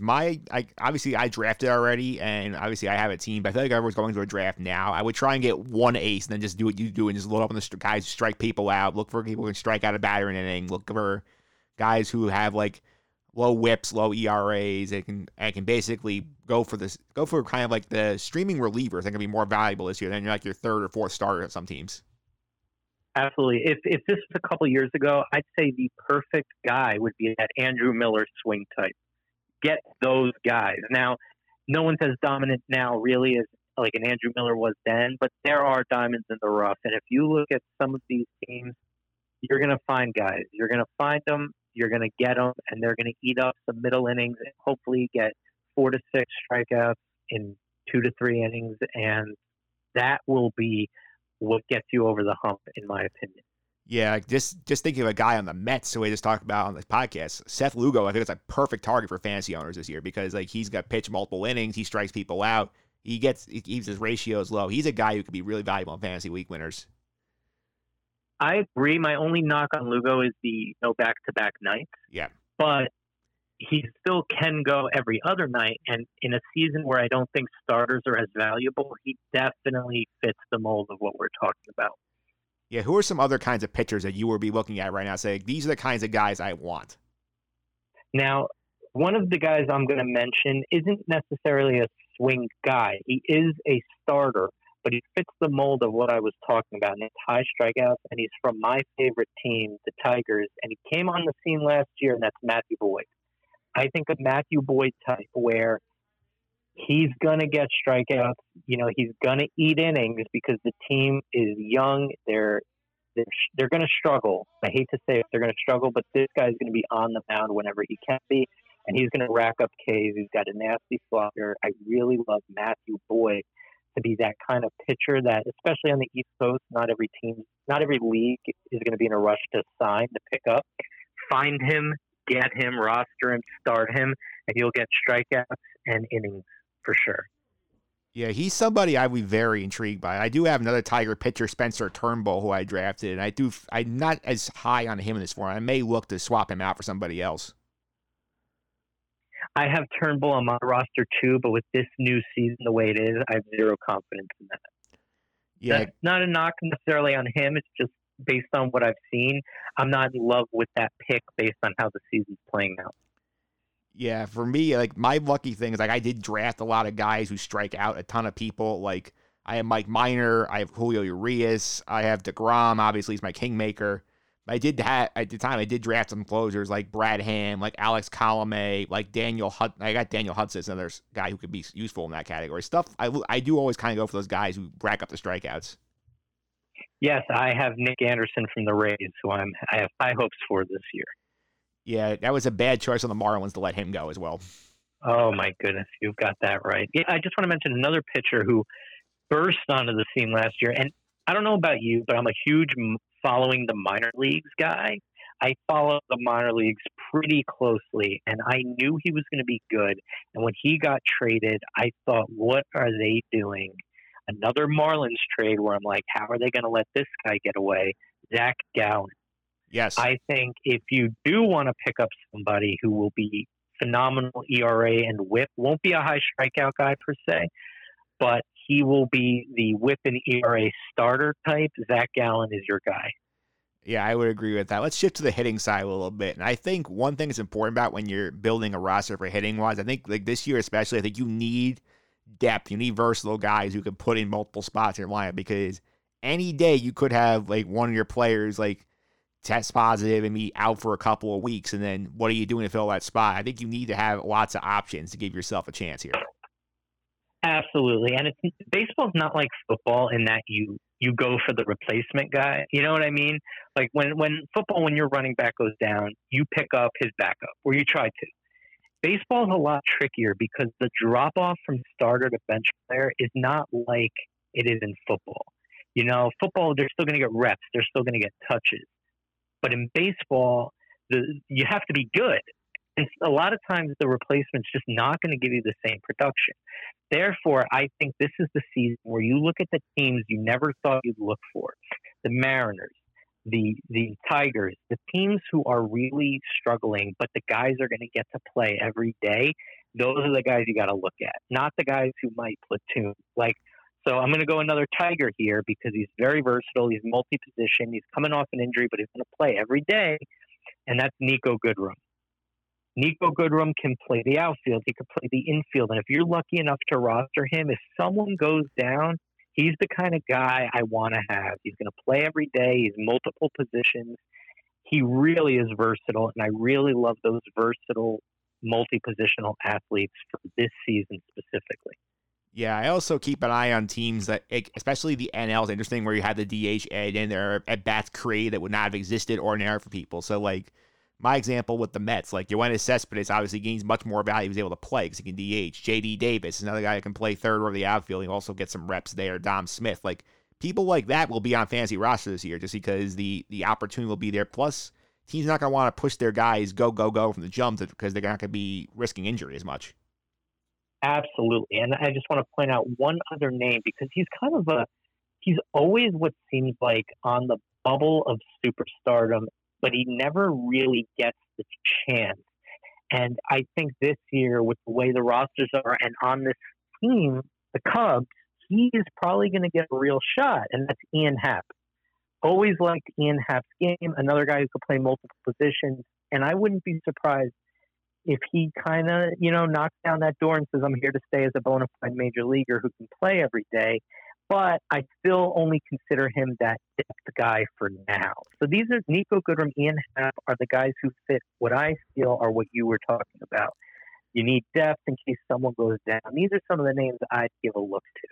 Yeah, one guy who's on my team, I feel like could also fit this niche a little bit, is David Fletcher on the Angels. He came out last year, hit 290, has a little bit of pop, a little bit of stolen bases, and he has eligibility second base, third base, shortstop, and the outfield. That's the kind of guy you want to have on your roster this year.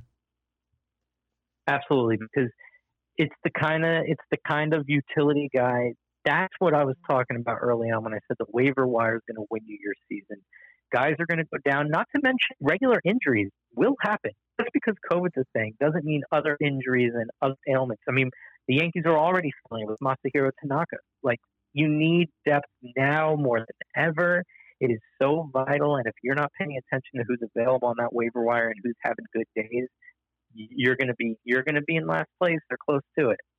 Yeah, especially like in this shorter season where in a regular year, if a guy hurts his oblique in the 5th game of the year, you're okay, he's out 2 months, he'll be back in June. But if he hurts his oblique game 5 this year, he's out for the season for you pretty much.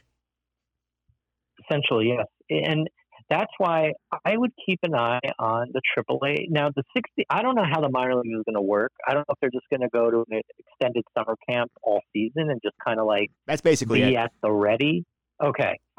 I would keep an eye on who's on everybody's 60-player pool. Have that list at the ready whenever you need it to know exactly who you should be eyeing to pick up. Yeah. So I think knowing every team's 60-player pool is another little hack you can add to your repertoire to be ahead of the game this year.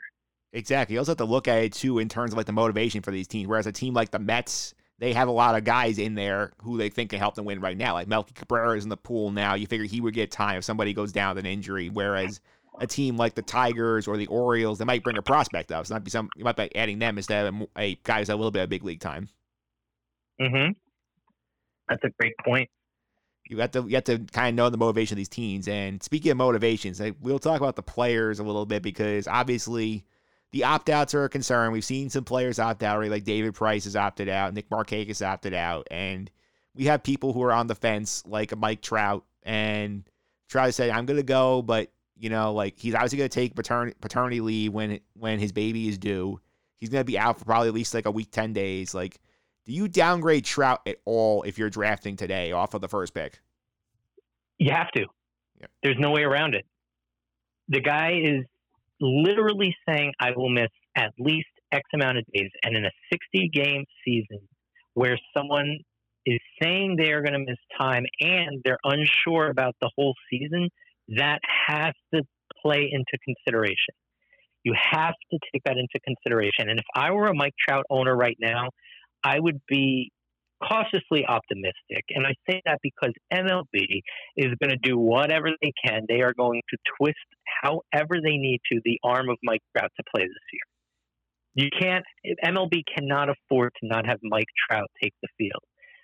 So I do think he will play, but you got to take into consideration paternity leave. And, is it going to be a thing where he leaves to be with his family and then he has to re-quarantine or something like that? I don't know how it's going to work. Do you know how that works? Like if a player has to leave the team, go to their family, when they come back, what's the protocol for letting them back in the clubhouse, letting them back around the other guys? I don't know. I believe it's 2 negative tests in a row. I think you have to pass in order to come back in. And is there like a specific amount of time? I think it's like first and second test. I think it's like has to be like at least within 72 hours. I think don't quote me on that. Okay, so there's a little uncertainty there, but I think if you already have Trout, and if let's say you haven't drafted yet, if Trout falls to you in the middle of the first round, you got to take him. You got to take him. Like there's no way around it. But if I have the first overall pick, I probably look elsewhere. Yeah, where would you go? I would think somebody like Acuna or Mookie Betts probably your 2 considerations at one if you're not going Trout. Yeah, I would say Acuna. Acuna would have to be up there. Mookie Betts, another one. Yeah, any of the other just slam dunk guys you go with, especially guys who are full steam ahead, it seems. And Betts and Acuna are definitely two of those guys. Yeah, I also think in terms of the guys opting out, I think you as an owner, I mean, obviously you don't blame the players. Like, it's their choice. So, like, if they at some point feel like, you know what, this is not for me, I'm out. Obviously, you can't blame them. But, like, if you're playing fantasy, it's something you have to be aware of. Whereas, especially I keep an eye on teams where, like, if, like, down the stretch, let's say a team, like, I don't know, I'll give me a random team we think can contend. Let's say the Washington fades out of the race for some reason. What's to stop Max Scherzer from saying, you know what, like, I made my money, I'm good, I don't have to piss the rest of the season, I'm opting out in mid-September. That's something you would have to worry about if you're a fantasy owner. For sure. And while I don't think that would happen with Scherzer per se, it could happen with some players. It's definitely going to happen. It's definitely going to, I mean, no fans are going to be in the stands anyway, right? Yeah. The TV contracts, they only get you so much. And well, not that they only get you so much. I'm saying the fans at home, if your team's out of it in September in this season, you're probably not going to be watching religiously anyway, hypothetically. You know what I mean? I'm not talking the extreme fan. So I think it will happen. And just to go back, I think over Acuna and Betts, I would take Yelich. Yeah. I have Yelich myself. I'm very happy with that pick. Yeah, you should be. Yeah. So I do think that's a real concern. So maybe you got to draft maybe if you haven't drafted yet, you got to look towards the teams who you think will contend. And then for the teams who won't contend, use those guys as your depth because they're going to be hungry as well. Yeah, exactly. I feel like the younger players also a value play here because they'll get reps and they are going to be motivated to finish this out because try and set something up for themselves for the future. So the ones you worry about is like the established star on the bad team. That's the ones I would be concerned about because at some point, like if they're completely out of it, they can say, what am I doing here? Why am I wasting my time? I'll get ready for next season. Especially pitchers. Yes. Like especially. So I do think, that is a valid concern. Yeah, all the fun things you have to think about in fantasy baseball this year, but I will say it will be a fun challenge seeing how this plays out because it really, I think, it's going to put the good managers to the test and really like bring out the cream of the crop, the guys who are actively like maneuvering, keeping an eye on the reports every day, keeping an eye on numbers. I think the cream of the crop fantasy baseball owners will emerge this year. Yeah, and more so than ever before, the top-notch prospects who probably wouldn't have hit MLB this year, if you have them, you might as well keep them on the roster because they may be coming up. Yeah. They may be making appearances because they are losing a year of development. This is their development.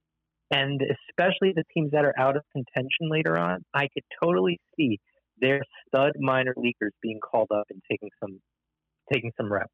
Yeah, like our fantasy league, the one I run right now, is basically we keep 3 players every year, and there's also 1 slot reserved for a minor league player. Like my minor league right now is Jarred Kelenic, the former Met prospect who got traded to Seattle. If the Mariners are out of it, I could see them calling up the last 2 weeks of September saying, "Here, kid, have a shot. See what that's worth." Right, and it doesn't necessarily mean he'll be back in 21, but I do see guys like that getting playing time this season. Yeah, a lot of interesting factors to consider, and I will say I'm looking forward to this fantasy baseball year. I mean, I already did the draft, so I've been sort of keeping my guys up to date on what we're doing. We're getting ready to go, and we're just hoping that the world around us cooperates. Well, that's the thing. I hope we're not having this discussion again next season. Yeah. You know what I mean? Like, I know it should go without saying, but unfortunately, it's not. Wear your mask, people. Please wear your mask. We need, and not just for sports, for your fellow man, for your fellow woman. Wear the mask. It's not political. It's health. It's a health thing. Please understand that. It's silly. It's just so silly, Mike. And it's stuff like this, which is why the rest of the world gets delayed. It does, because there's a reason why, like, when we usually talk about TV, when you've been on here, like, there's a reason why, like, almost nothing is in production right now, because it's still not safe to do a lot of these things. I mean, California is the epicenter of, like, the West Coast right now, and LA with the production hub. You're not going to get a lot of new shows on the air in the fall. No, and if there's no sports and no new shows, everyone, and I mean everyone besides myself, is going to be able to quote every Office episode. Yeah, or whatever happens in the debates. That's also going to be the other thing people talk about all the time. Yeah, and quite frankly, Mike, I need sports. I'll put it that way. I need sports. Yeah, I do need sports. And speaking of the next season, there was some breaking news today on date of recording. In typical MLB fashion, they released the 2021 schedule before we even played a 2020 game. Yes.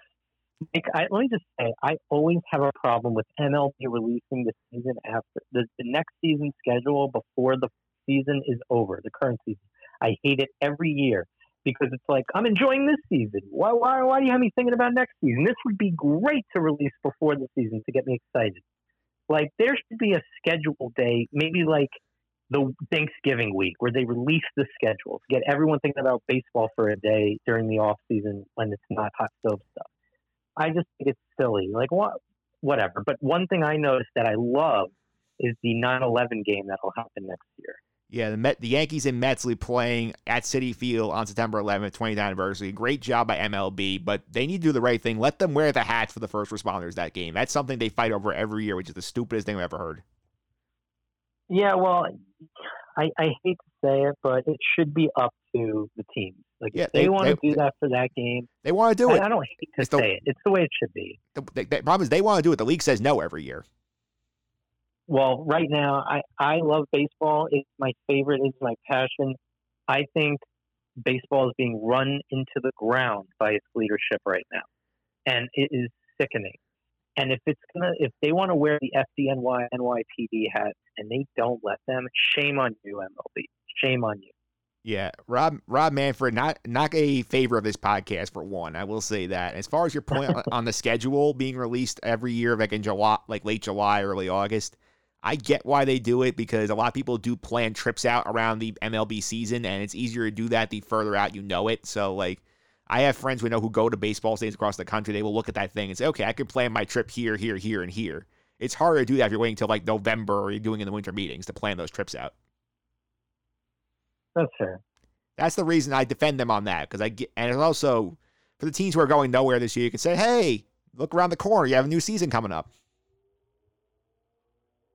For sure. Well just switching back to fantasy for this season, do you think the ace pitchers will still be what they are on a smaller scale, or do you think even they will be diminished value-wise? Because I think even the aces will be diminished from what they usually are. I paid over $40 for Jacob deGrom, which is a lot in my league, but I will not get that value no matter how good he is, I feel. I think relative to the rest of the pool, I think they're going to be worth it because I think the odds of you getting something out of your Jacob deGroms, your Garrett Coles are much higher than you are of getting it out of like your 2 to 3 stars. I think it's the aces, then the top relievers, then you start filling in the rest of the pitching pool. Well, then I'm relieved to hear you say that because I have a couple aces. I have Patrick Corbin, who's an ace type.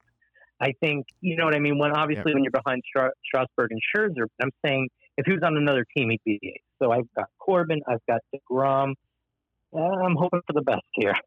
Yeah, my ace in the hole is I have Shohei Ohtani as a pitcher, so that's going to be interesting to see how that plays out. Now that he's actually healthy and ready to go when the season starts. And he's walking 8 guys in inter-squad games. Yeah, so that might not be great for me. We'll see how that goes. But Alan, thanks for all the time. Really appreciate it. And just to give people a hint, Alan will be back next week. I won't tease what it is yet, but stick around later in the podcast to find out why Alan's coming back on. It'll be exciting.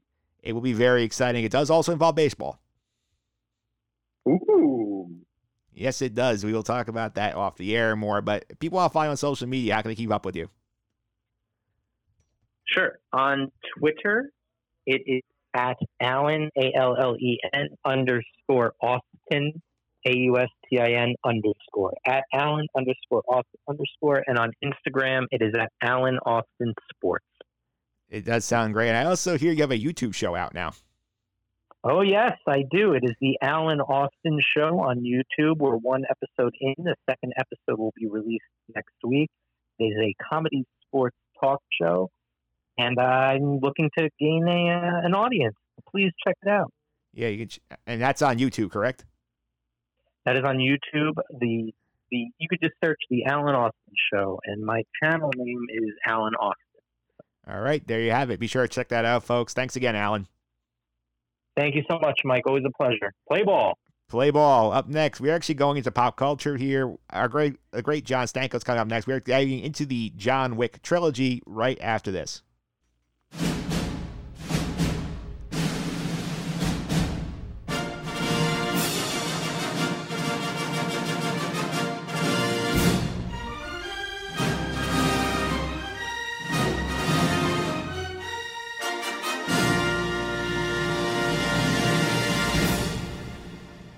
All right, we are back here, wrapping up the podcast, doing some pop culture this week, diving into the world of John Wick with probably the biggest John Wick stan on the planet, another John, our movie critic, John Stanko. John, how are you? That's a lot of John for one sentence. I'm doing well, Mike. How are you? Doing pretty good. I was trying to confuse the listeners there with all the Johns. See how many they could count in that sentence. I mean, to be fair, he's also referenced as Jonathan in the films as well. And my full name is Jonathan. So you could say that me and John Wick are the same person. This is true. You are like the alternate universe version of John Wick. Oh my God! If only I was as cool as John Wick. I'm sorry, I wouldn't be on the podcast with you. I'd be solving international conspiracies all across the globe. Yeah, but then again, you could also say you're cool for social media purposes in terms of your day job. Yeah, I guess so. Like, can you imagine a John Wick character running an Icy Gales social media account? That'd be like a satire SNL skit of putting John Wick behind a desk. Hey, and John Wick material was used to promote an Iona home game this year. Yes, it was. You stole a thunder of a point I was going to make, but for sure, the John Wick soundtrack has made a couple rounds in highlights and material here. So, and guess what? It's going to be used in the future as well. I'm sure it will, and I will say I've been working down that DVD queue, gave me a couple months back. I got through all the Wicks. I got through Star is Born last week. You were right about that. I was weeping at the end, as you said I would. You're goddamn right. That cut to Bradley Cooper, the singing on the piano during that final song. Oh my God! Oh my God! Literally, that was a puddle. All the feels at once. Oh, I cried 5 times in that movie. Yeah. I can tell you. I cried when she sang Chalice for the first time. I cried when Bradley Cooper and her talked in therapy. I cried when Bradley Cooper said that he stole the voice of his brother. I cried when Bradley Cooper hung himself. And then I cried during the final song. Those are the 5 times I cried. Yeah, I was definitely right there on a couple of those, including like right at the end where he does hang himself. And I know this technically is a spoiler for A Star is Born, but oh my God, this came out 3 years ago.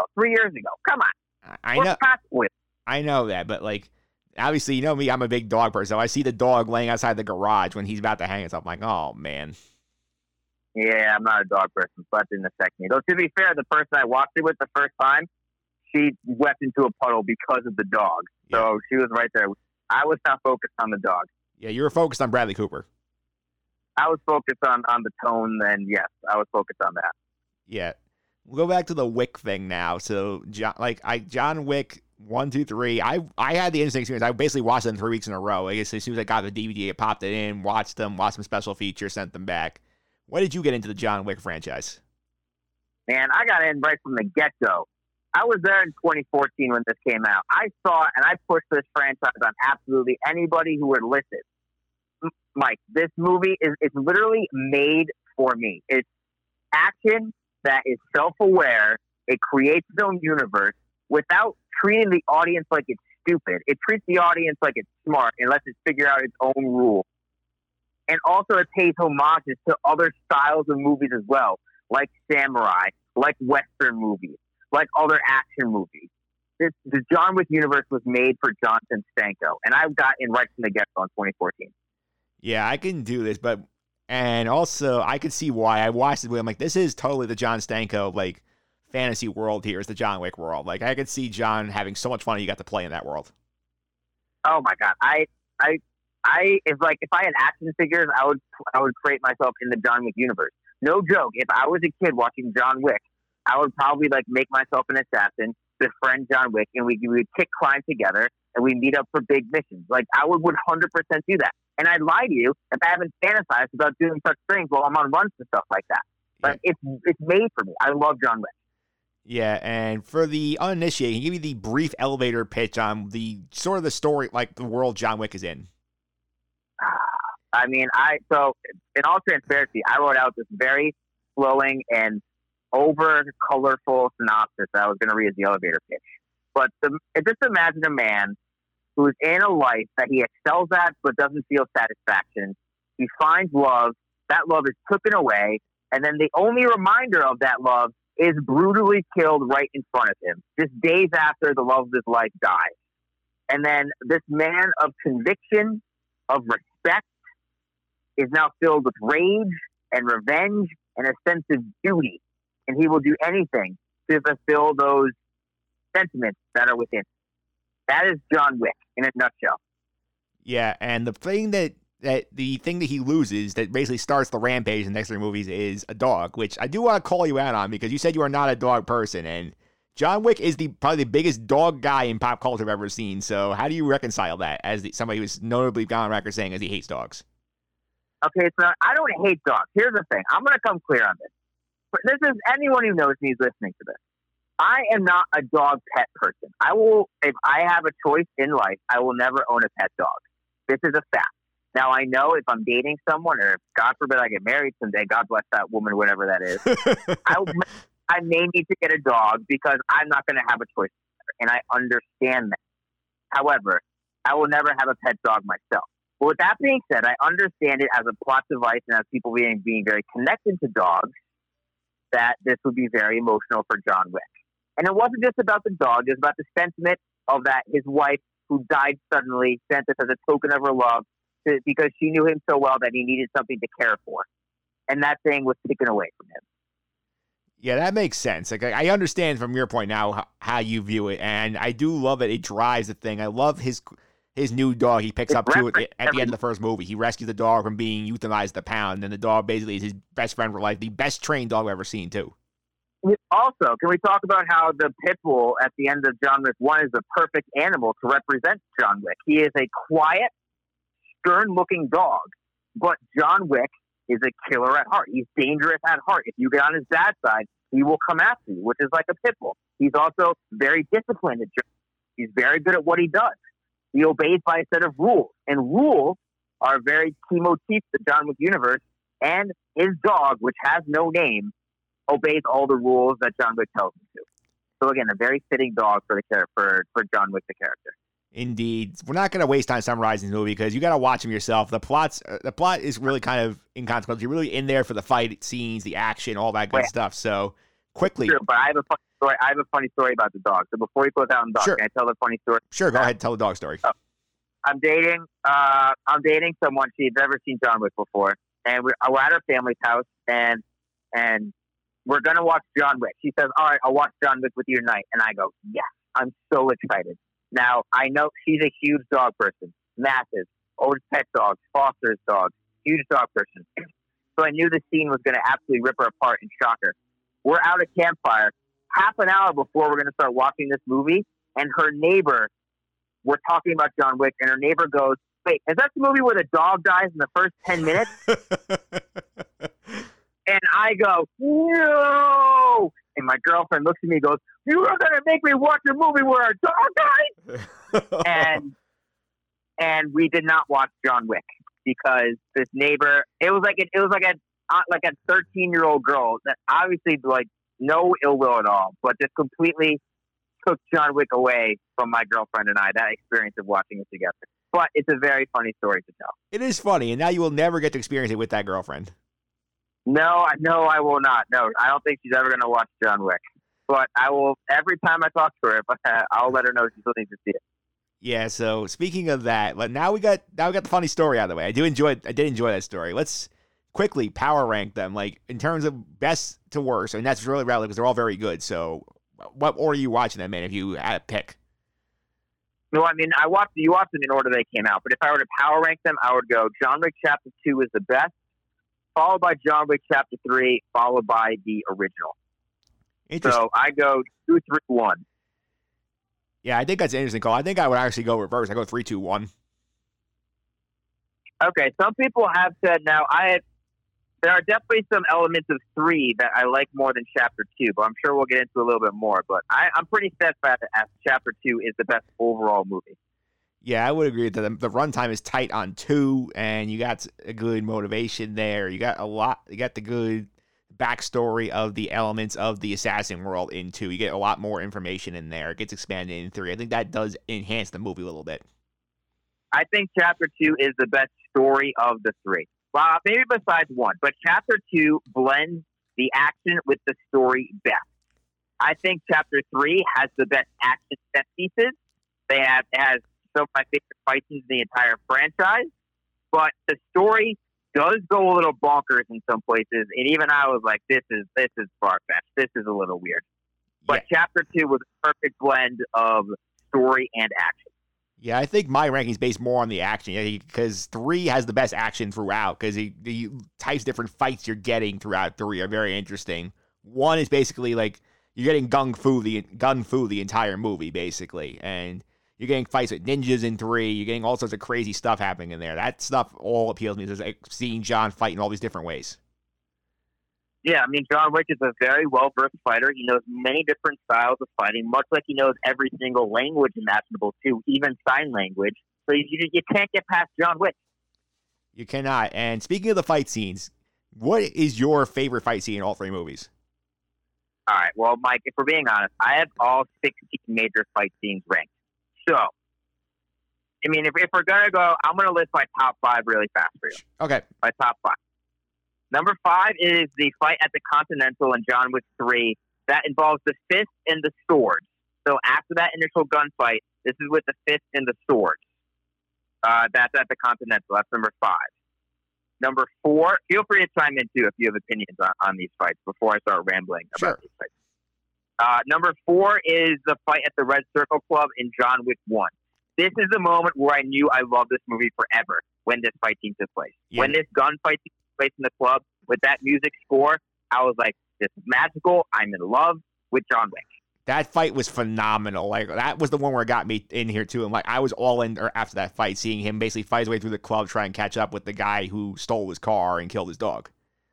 Yeah, so that's number 4.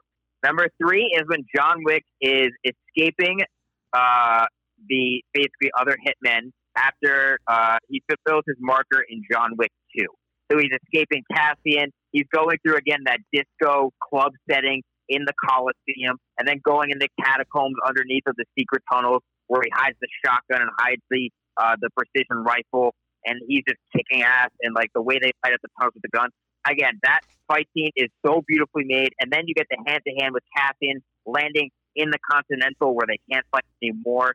It flows beautifully. I absolutely love that fight scene. That was great. Number 2 is the knife fight in John Wick 3.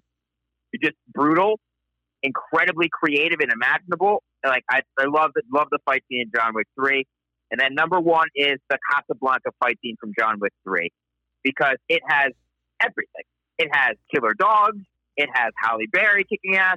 It has John Wick just being a total badass. It has absolutely everything in this fight scene. It stretches so much longer than I remember every single time I watch it. It's lovely. It is lovely. So the top 2 fight scenes are from John Wick 3, like you said, which was the best action movie, the pure action of the 3. Yeah, I like those fights. I also intrigued with some of the ones where it's not like where he has to sort of like draw it out a little bit, has to sort of like try and anticipate moves. Like I like the fights in like the halls of the mirrors, like the one at the end of John Wick 2. I thought was a lot of fun when he's basically that ranked number 7. Yeah, I like that one. I like his fight with Zero too, and Zero's agents in the in that glass room in the Continental in 3. I love that fight, seeing like him try and deal with those guys and having to go through the levels of fighters to get to Zero. I thought that was fun. Yeah, that's the one I have at number 5. He's leveling up boss level, and basically the entire Continental sequence is his just taking on different bosses of different levels. But it's so well done. You got you mentioned there's 2 straight movies where they use mirrors and they use glass really well with John Wick Chapter 2 and John Wick Chapter 3. Yeah, I was captivated with that mirror sequence at the end of 3, and he was going through the level up sequence, especially that second level when they were basically trying to figure out where was actually like a pass through and where was a mirror, and that was fun trying to figure that out. Yeah, it was great. It's so to film using mirrors that extensively. I can only imagine how hard that is, trying to light that, trying to frame every shot right so you get the reflection. I can only imagine how difficult that is to make and how precise you need to be. So to do that twice in 2 different movies, incredibly well done. It is incredibly well done, and they're starting to take the fights international. I mean, we do have a lot of fights in New York. The fight with Boban in the library, I thought was fantastic. Yeah, when he's escaping the people, yeah. That one, I mean, Boban broke the rules. He was going after John Wick too early. He had to pay for it. Yeah. There's no way he could survive. Yeah. Also, that's such a creative kill to kill somebody with the book. I love that. Such a creative kill. Yeah. And he puts the book back on it because he knows that nobody's going to check out that Russian book that he checked out. Love it. I also love how this world, they're so desensitized to all the like assassin killings going on around them, and you see people in the back of the library just kind of on their computers doing the research while this fight's going on, not even flinching.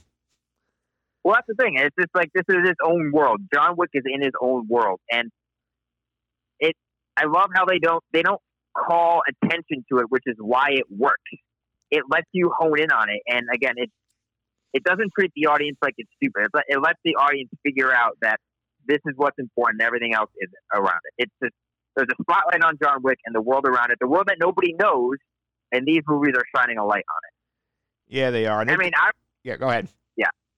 No, I just the biggest example of that is when he comes back from Casablanca after meeting with the Elder. He's dressed in all black, ready to kill Winston, psyching up to do it, and then he has people just taking out assassins as he's walking up Grand Central, as there's hundreds of people and like prime Grand Central like this Terminal. transit. Yeah, it's awesome. And there's bodies and blood on the floor. They're just walking by. It's awesome. Yeah, and I mean, I've been in that terminal many times when I was interning, and like I walked up that exact tunnel that he was walking up to when he first meets Zero's men. And I'm like, this is so interesting. Like I could just see like this kind of bizarro world in New York City basically coming out here. Listen, I would love to live in that bizarre world of New York City. Count me in. Yeah, I'm sure you'll love the opportunity to stay at the Continental. The Continental has fantastic service. Yeah. Fantastic. I will need the gold points to go to the bar underneath, so that secret bar, because the service there was impeccable. They knew everybody's drink order. Yeah. They probably know my favorite drink that I don't even know. Yeah. I can see them just pass it to you like, you'll like this. Trust us. Yeah, exactly. Yeah. It's like, all right, surprise me. You'll do it right. Yeah, and speaking of the fight scenes, obviously there's a lot based in New York. We have the Casablanca sequence in Chapter 3. I feel like they're going to go more international as this series progresses. So where are some international locations you would want to see them stage some fights in the future movies? All right, so here I have 3 ideas here for future fight scenes. All right, here are my 3 ideas. Feel free to chime in if you have some of the same ideas or if you have ideas. I have 3. So the first one, this is the one that I immediately thought out. We have not had a water-based fight scene yet, whether it be on a boat, whether it be on a yacht, whether it be in a submarine. We have not had John Wick surrounded by water when in a fight. No jet skis anywhere like that. I guarantee you in the next movie we're going to have something of this variety. I don't know what, but it's going to happen. We have not seen John Wick surrounded by water in a fight scene yet, which needs to happen. Maybe they're fighting in an aquarium, and so there's water all around him. And if they want to use the ideas of reflections in mirrors again, they could use the glass of the aquarium where the animals are being held. They could do that sort of thing as well if they wanted to. I'm just thinking outside the box here, Mike. Just thinking there's got to be some sort of water fighting that needs to happen. John Wick and SeaWorld? John Wick and SeaWorld, maybe. I don't know. I'm thinking an exotic foreign yacht club where there's a ton of big-ass boats lined up all around. He starts kicking ass, hopping from boat to boat. And then there's definitely going to be some jet ski sequence where he's got to kill some people while on a jet ski. That's kind of what I'm picturing. So more like Dubai, maybe. Maybe Dubai, something along those lines, or like off the coast of Greece, yeah, or something like that. That's not a good one. Yeah. So, second fight scene, which I think we haven't really seen yet, is we have not seen John Wick in a very cold environment. We've seen him fight in the heat of Casablanca. We've seen him in the desert. We have not seen him with a parka. We have not seen John Wick pack for the cold. When are we going to see that? That may happen. Now, I'm thinking that this happens in northern Russia, perhaps the homeland of his upbringing for the theater, which we learned about in Chapter 3. They're from Belarus, I believe, is where he said he was from, where they said they were from. So a place in the cold like that, somewhere in Russia, where John Wick gets to fight in the Arctic. Yeah, that would be interesting. Although I hope they don't go the Rocky IV route of having making our speech to a Politburo at the end of his fight scene. No, we hope not. John Wick's a man of few words. He would not say anything like that. Yeah. And then my third one is more of a symbolic sort of thing, where they go to Paris, France, and there's a fight in the catacombs underneath Paris. Now, the reason this is symbolic is because John Wick is lost in a maze. That is what the elder says. It says that he's lost. It's at John Wick chapter 3. You can have John Wick lost in the catacombs, literally surrounded by death. He is literally surrounded by bones and skulls, which have surrounded him his entire life. And he is still lost trying to find his way out. And he has to fight his way out, literally in the catacombs of Paris.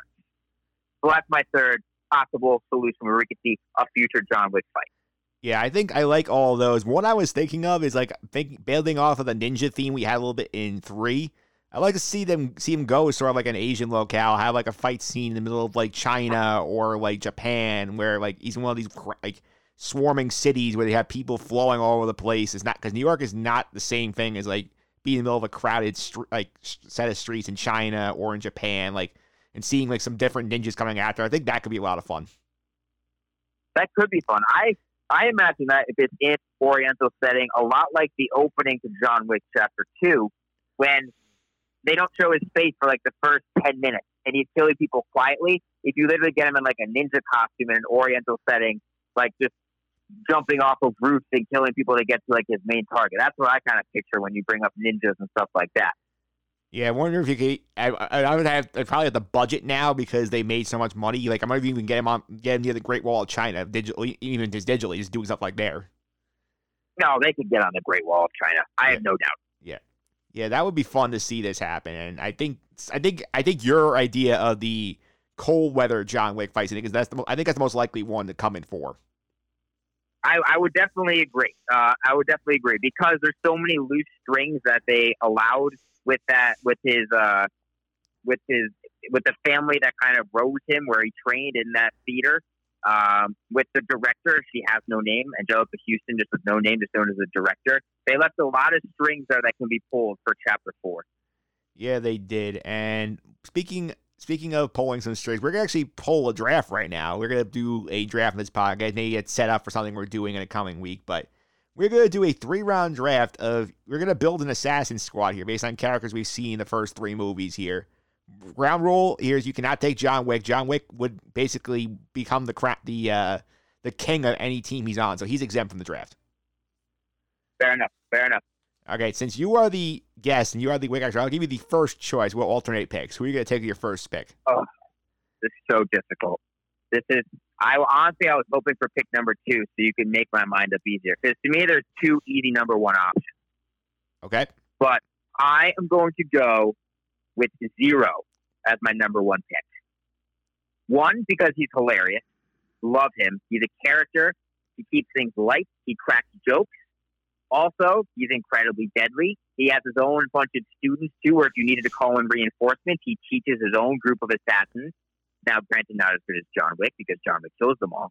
But Zero, he has an army of his own. He's also very well respected in his own right. People follow him and they respect him. He was called upon by the adjudicator to get rid of Wick. So obviously, she's a woman of high power, so she knew that Zero stood a chance.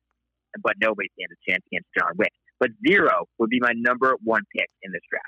That was a good choice because he was somebody I would have taken with my first pick. Because Zero, like, again, I also love Zero's, like, absolute fandom of John Wick throughout the movie. He's, like, coming up, like, everyone goes up to him. I remember they're sitting in the Continental, like, I'm a big fan, by the way. I just love that moment. Yeah, he's funny. He's a unique character, and I would love to know what the pitch was for that character if they came in being he's going to be this quirky, or if that was a choice of the actor just to be like, listen, I'm going to make this character my own because he made it work. Yeah, he did make it work. My first pick is I'm going to go to Sophia, also from John Wick Chapter 3, Parabellum, just because watching her scene where she's fighting with Wick and Casablanca, I mean, she's got the gun skills, she's got the knife skills, she's got the dogs trained to attack. I feel like that's so much versatility you want on your squad. I have to take Sophia as my first pick. Well, I mean, of course you like dogs, so that's going to be your first pick. I'm going to be honest, she was not even in my top 10. Really? So, yeah, she was not even in my top 10. Okay. And she's got too much loyalty to the dog. If someone threatens her dog, she goes crazy. You can't have that. Yeah. You got to have no strings attached. Yeah, well, but I mean, to be fair, she was part of the best fight scene in the entire franchise too. So I get it. yeah, it's like the absolute display of like excellent skills throughout that fight. That's probably the longest fight we've seen in the entire franchise. Like being able to hold up against that many people that long, I think only Wick has done other than that. So I like my chance having her on the squad. All right, that's a fair number one pick. I understand it. All right, I understand it. So where are you going with your next pick? Listen, my 1B pick is still on the board, and I am ecstatic to welcome Cassian on my squad. Yeah. Played by Common. This man is loyal to a T defending Gianna D'Antonio. He also has that wit and banter with Wick that I like, the respect for one another. You working? Yeah. Good night? Yeah. Like, he understands the job. He's also incredibly talented. He predicted Wick's escape and fought him all the way to the Continental. Also, he's just so cool. Just a cool dude. You got to have that cool factor on the team. So, Cassian, welcome to my squad. I love that pick as well. Cassian is always a great guy. I love the respect he has for Wick. He's like, hey, like, I know you had to do this, but I have to take care of you because you killed the person I was guarding. Like the true honor and loyalty of the code here. I do respect that. Yeah, pick. I mean, listen. Yeah, Wick killed his ward. Cassian was forever loyal to his ward. So if I get that Cassian loyalty, I'm all on board. Yeah, so that's a good second pick. I'm going with my next pick. I'm actually going with Ares, also from Chapter 2, played by Ruby Rose. Like, I just think also the fact that, like, she doesn't talk and she's, like, just literally the definition of the silent assassin and just the display of moves she had, the work she was doing in the scene with the mirrors. Like, I think she gave Wick a real run for his money at points in that movie. I think Ares is my second pick. All right. She was on my board a little bit lower down, though. She didn't kick enough ass for me. She didn't kill enough people. She was not as ruthless as I wish that she could be. I wish we saw her more deadly in Chapter 2. Okay, that's fair. So her snack talk was really good. Yeah, and I love the fact that, like, literally not need to say a word and can still kick ass. Yeah, that's very true. That's very true. Well, I mean, John Wick got the last word silently. Yeah, John Wick gets the last word on everybody, so that's not really a fair argument to make. This is true. This is true. All right, so you have one more pick. Where are you going with your pick? One more pick. Again, I'm going back to loyalty. I'm going back to a dear friend, a friend that helped John Wick in all of his moments of need, even when Wick didn't know it, and that is Marcus. We cannot forget Marcus. He was that original friend that helped John Wick when he needed it most, back when he was most rusty, just getting back into the game. He's a sharpshooter. We have the long-range approach, which you need on a team. You need someone with that long sight ability to watch over the two other assassins who are going in tight. We got Marcus onto the squad. I also think Marcus's wisdom and his elderly mentality would reel in the crankiness of Zero, and it would also keep Cassian cool. If Cassian needed to vent, Marcus would listen. So he's kind of the glue that holds Zero and Cassian together. Marcus is my final pick. Yeah, that's a good pick because Marcus in the beginning of the movie, I liked how they played with his loyalty where you weren't sure whose side he was on. At the end, he's revealed on Wick's side, and then he dies for Wick. I do love his level-headedness, and he does do a good job sort of like bringing the two like rogue elements together into one team. Yeah, he does. Listen, I like my squad. Zero, Cassie, and Marcus. I got a good squad. Yeah. You should be worried, Mike. Yeah, I should be, but I do have one more pick to go with. I had two I was deciding between, but I am going with the guy who made his big fighting debut in the last movie, and I was very excited he did. I'm taking Chiron, my last pick. Chiron was my number 4 pick, so I have nothing bad to say about Chiron. Absolutely love the guy. I have nothing bad to say. It's a great pick. Yeah, Chiron, I mean, he's loyal throughout the movies. He's got the skills to hook up with whatever you need. He's willing to take care of John Wick's dog when John Wick is not there. He's shown he's capable in the fight when that compound's being stormed by assassins. Like, all of his staff die, but he find a way to keep himself alive, kick some ass, keep reloading weapons. He showed a vast arsenal of knowledge there with the weapons and had some skills to offer here. I do think he brings a little bit of technical know-how to the team as well, so I like Chiron to round out my group.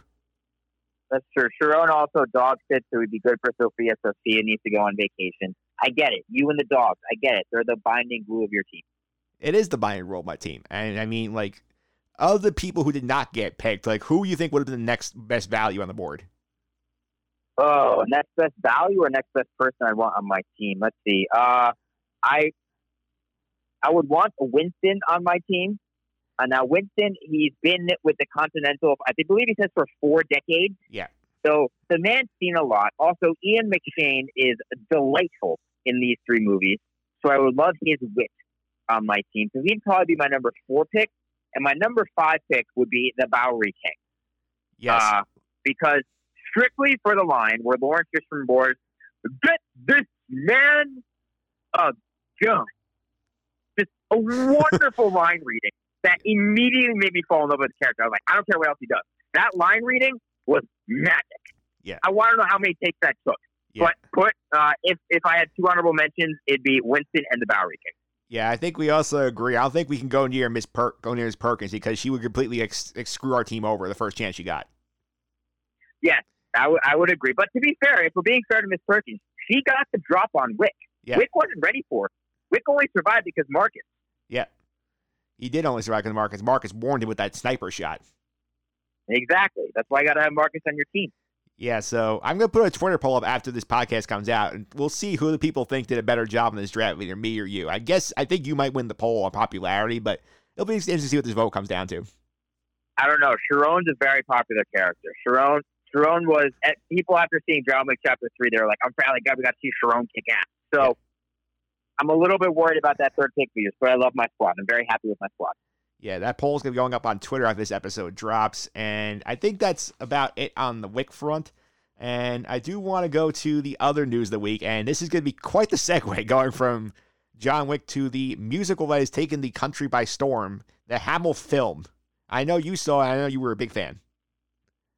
Yeah, I mean, the Hamilton movie was a sight to behold, though. I mean, I'm right now, for being honest, Mike, I'm brainstorming segues you can make between John Wick and Hamilton. You could say the music in John Wick was almost as good as the music in Hamilton. You could say there are guns in John Wick and guns play a major part in Hamilton. I'm thinking of the segues. But anyways, my mind's racing. Hamilton was great on Disney Plus, Mike. Yeah. Strictly put, this movie had a ton of hype, right? The play has a ton of hype. And it exceeded my expectations. The play is magic. It is wonderfully shot and directed, which I think is a crowning achievement to make a play on Broadway on a stage look this lively on screen and to be able to engulf you like it does as if you were in the theater watching it. So I love Hamilton. I have listened to the soundtrack 3 times since it came out. I've watched it once, and I'm probably going to watch it again with my sister at one point. I loved it. Yeah, it was, I got to say, a lot of fun, and this is one thing I'm curious about, because I think, like, obviously it killed. I'm wondering, like, is this something you think we could see for other popular Broadway shows being turned into movies? I think it's just a Hamilton thing, that Hamilton was just such a lightning rod that everyone knows it, everyone knows the soundtrack, everyone knows the original cast was phenomenal, and they want to see that. Or you think it could translate to some other popular Broadway shows? This is a really tricky subject, I think. And I'm going to be honest, I don't know Broadway well enough where I could speak on it fully, but just my kind of standpoint is that everybody should be able to see Broadway plays, and they are expensive. Like, I couldn't see Hamilton live on Broadway. I wish I could. I just couldn't afford it. So part of me wants to say, yes, put this for every play so we could see it and so everyone can experience Broadway in the theater, even if you can't afford it, if you're not near New York or near another major city that has theater like this. So part of me wants that. Part of me is also like, not every play is Hamilton, though. You know what I mean? Not every play is a cultural icon. Not every play is an international success. Like, off the top of my head, I can list maybe 4 or 5 plays that I would sit down and watch in a cinematic form like Hamilton. But I've seen plays where I have no interest in seeing it in that way, shape, or form. So it's a very delicate balance, I think, because I don't think every play deserves it. But how do you tell what play deserves it and what play doesn't when there's only a few plays that I can ever know that live up to the hype that Hamilton did? So it's a very tricky subject, but to me, you can't do it for everyone. You could do it for the big ones that are universally beloved. It's tough to define those because it changes for everybody. It's a delicate situation, though. It is delicate. I think it depends on what the level is, because obviously Hamilton was well hyped even outside of the Broadway world for a while. I think if something like that happens, you could get away with it, but I think it has to be a special kind of musical to get the film treatment and succeed, like Hamilton did. Yeah, I mean, like just running through my head, plays that I've either seen on Broadway or would like to see in the cinematic way. Les Miserables, I would love to see a play like this. I love the Tom Hooper musical. I know it's divisive, but I'm a huge fan of Les Mis. And the movie that came out back, I think it was 2012 or 13, I would love to see it like on the stage in a cinematic way. I would love to see the Book of Mormon, which is the funniest play I've ever seen. Would love to see that, especially with the original cast, if possible. I would love to see Chicago. I never saw the play, but I love the movie, and I think that the lighting and the songs of that could really be captivating. I believe that was nominated for Best Picture, if I recall. It was, 2002. The movie. Yeah, so I would love to see that play. Now, this is one going to be controversial because the movie that came out in December stunk, but Cats, the play. Yeah. I personally wouldn't, but Mike, it's an iconic play. Arguably the longest running Broadway play of all time. It might be, it's definitely up there if it's not. But the movie in December was so bad. Is there any way they can come back in a Broadway form and live up to what people would expect and to what people would watch? I'm not sure. Yeah, it's definitely tricky because this is also something you also have to realize that this was on a streaming platform, so it did well. This is supposed to be in the box office originally. How well do you think this would have done is actually you were paying $13.95 for a movie ticket to go see it at a theater as opposed to paying for your Disney Plus subscription to get it? I think this movie would have made a killing. It has three key ingredients. It has Disney for one, so it has a Disney stamp of approval. Almost anything that Disney puts its name on makes money. It's a known property, right? People know about it before they go to the theater. That's the biggest thing that Marvel has going for it, is they know Marvel or they know Star Wars. People are going to go see it if it's a known commodity and they kind of know what to expect. It's in the zeitgeist. People reference it all the time. And also it is interactivity because it's singing. Any movie with singing that has any sense of coherence is going to catch on a little bit. You think of A Star is Born. You think of the Mamma Mia movies. They made a profit as well. There are very few musical movies that do absolutely nothing in terms of theater attendance because it has that interactivity. Think of Trolls World Tour came out on streaming, and that did incredibly well because it has songs and singing, and people can understand that. And it's a universal thing that people can appreciate when it's good. So you have those three things of Disney, a known property, and fantastic singing and music. I think it would have made a killing. Yeah, I could see the logic behind that. I think that makes some sense. And John, I want to thank you for all your time today. Before I let you go, obviously, we do the streaming thing every week. We always ask what some stuff you've been keeping up with on the streaming platforms while we wait for our sports to come back. And hopefully we're close. But what's some stuff you've been keeping an eye on? Oh, man. I've watched 10 movies in the past 7 days, so I've been watching a lot. You'll appreciate this. I watched the Batman vs. Superman Dawn of Justice Ultimate Edition today, which has another half hour of footage, not in the original. But in terms of good movies I've seen recently, Bad Education on HBO was excellent. Blow the Man Down on Amazon Prime was very good. Athlete A on Netflix was incredible, an incredible documentary. And the two best shows I'm watching right now are Perry Mason and I'll Be Gone in the Dark, both on HBO. Yeah, I'm watching I'll Be Gone in the Dark too. That's fantastic. Extremely well done. It's incredibly well done. It's eerie. It's incredibly, it's a gross tale of negligence, and I mean, finally the guy got caught. But it's also very inspiring that somebody took the initiative to do this and to solve the case even after all these years. So HBO, you put them in a limited series surrounding a serial killer, they're going to knock it out of the park. They just do. They always do. And I'm also watching on Netflix. Have you seen the Unsolved Mysteries reboot? I have not, but it has been referenced to me a couple times. I'm watching a couple different shows on Netflix.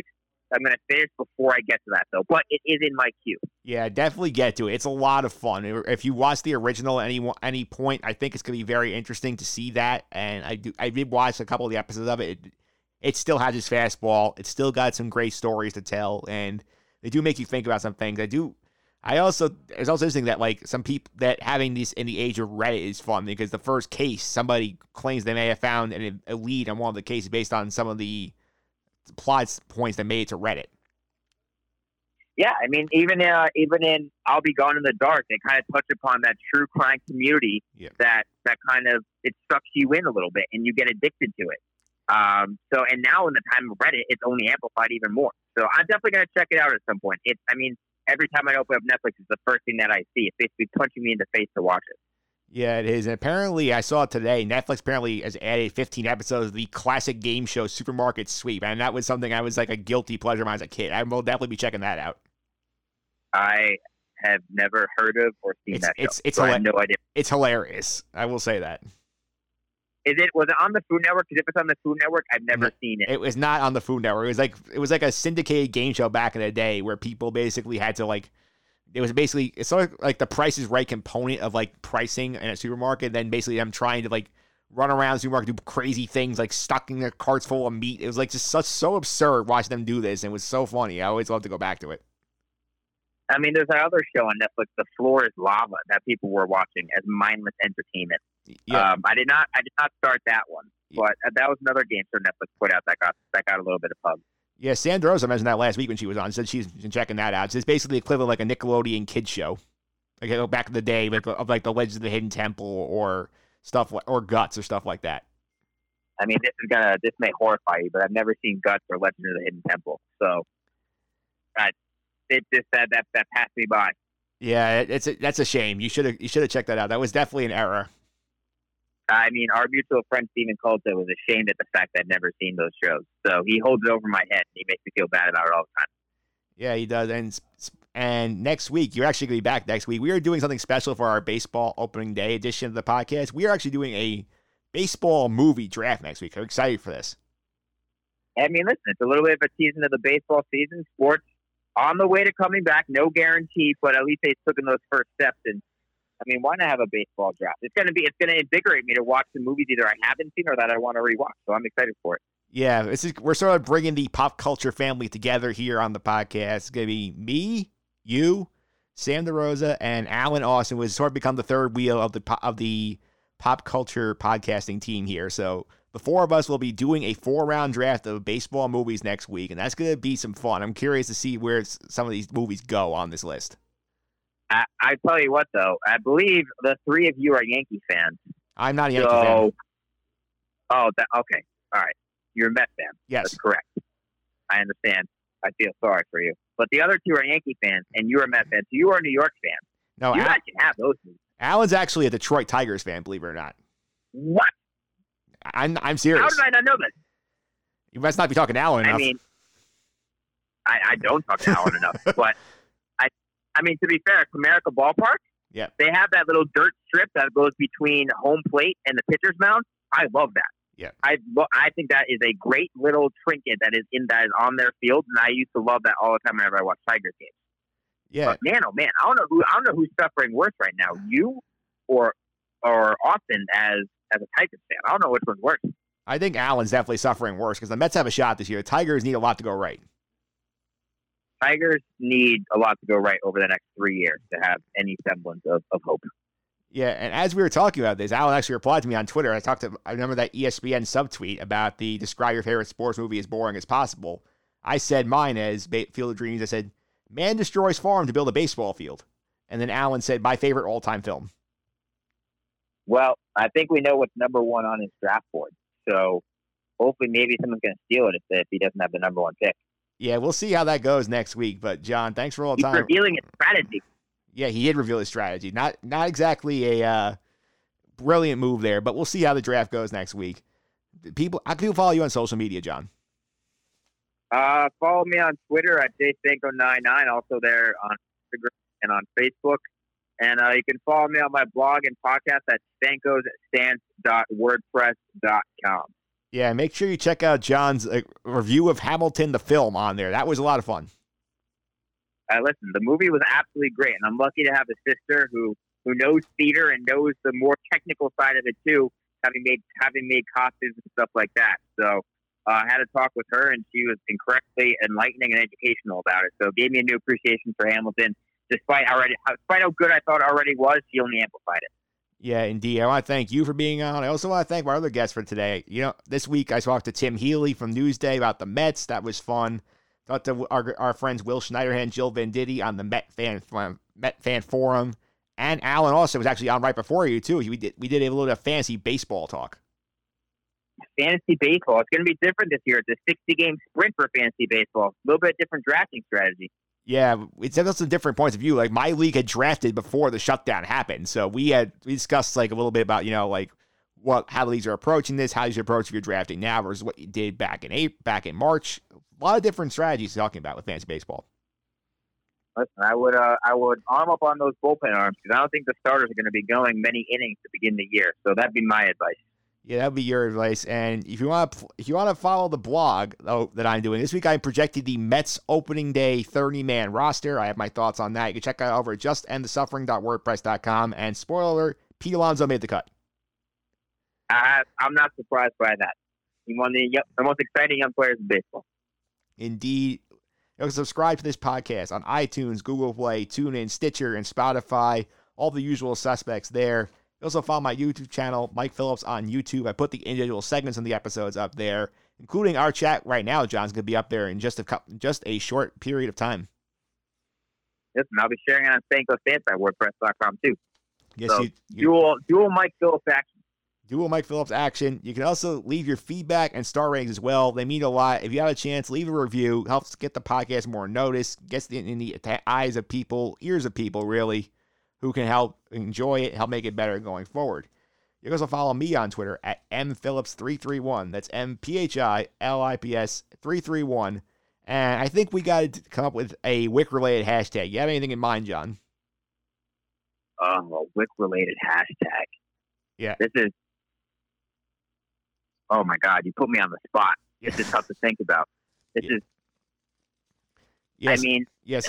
So like, where... Yeah, I would say, like...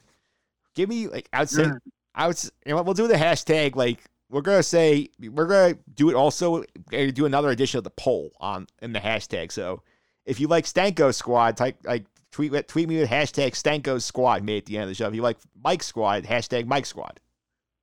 Yeah, that's a good one. I'm trying to think of, like, what I would name Chapter 4 of John Wick to put as a hashtag, but I'm not creative enough to do that. So, yeah, do Stanko Squad, which is going to be the right answer, or you could do Mike Squad, but Stanko Squad's the only correct opinion. Okay, we'll see about that. We'll see how the people feel. But coming up next week on the podcast, we're going to have our baseball opening day special. Baseball Beat will be here. We'll do over-unders, that baseball movie, draft, and more. Until then, stay safe, everybody.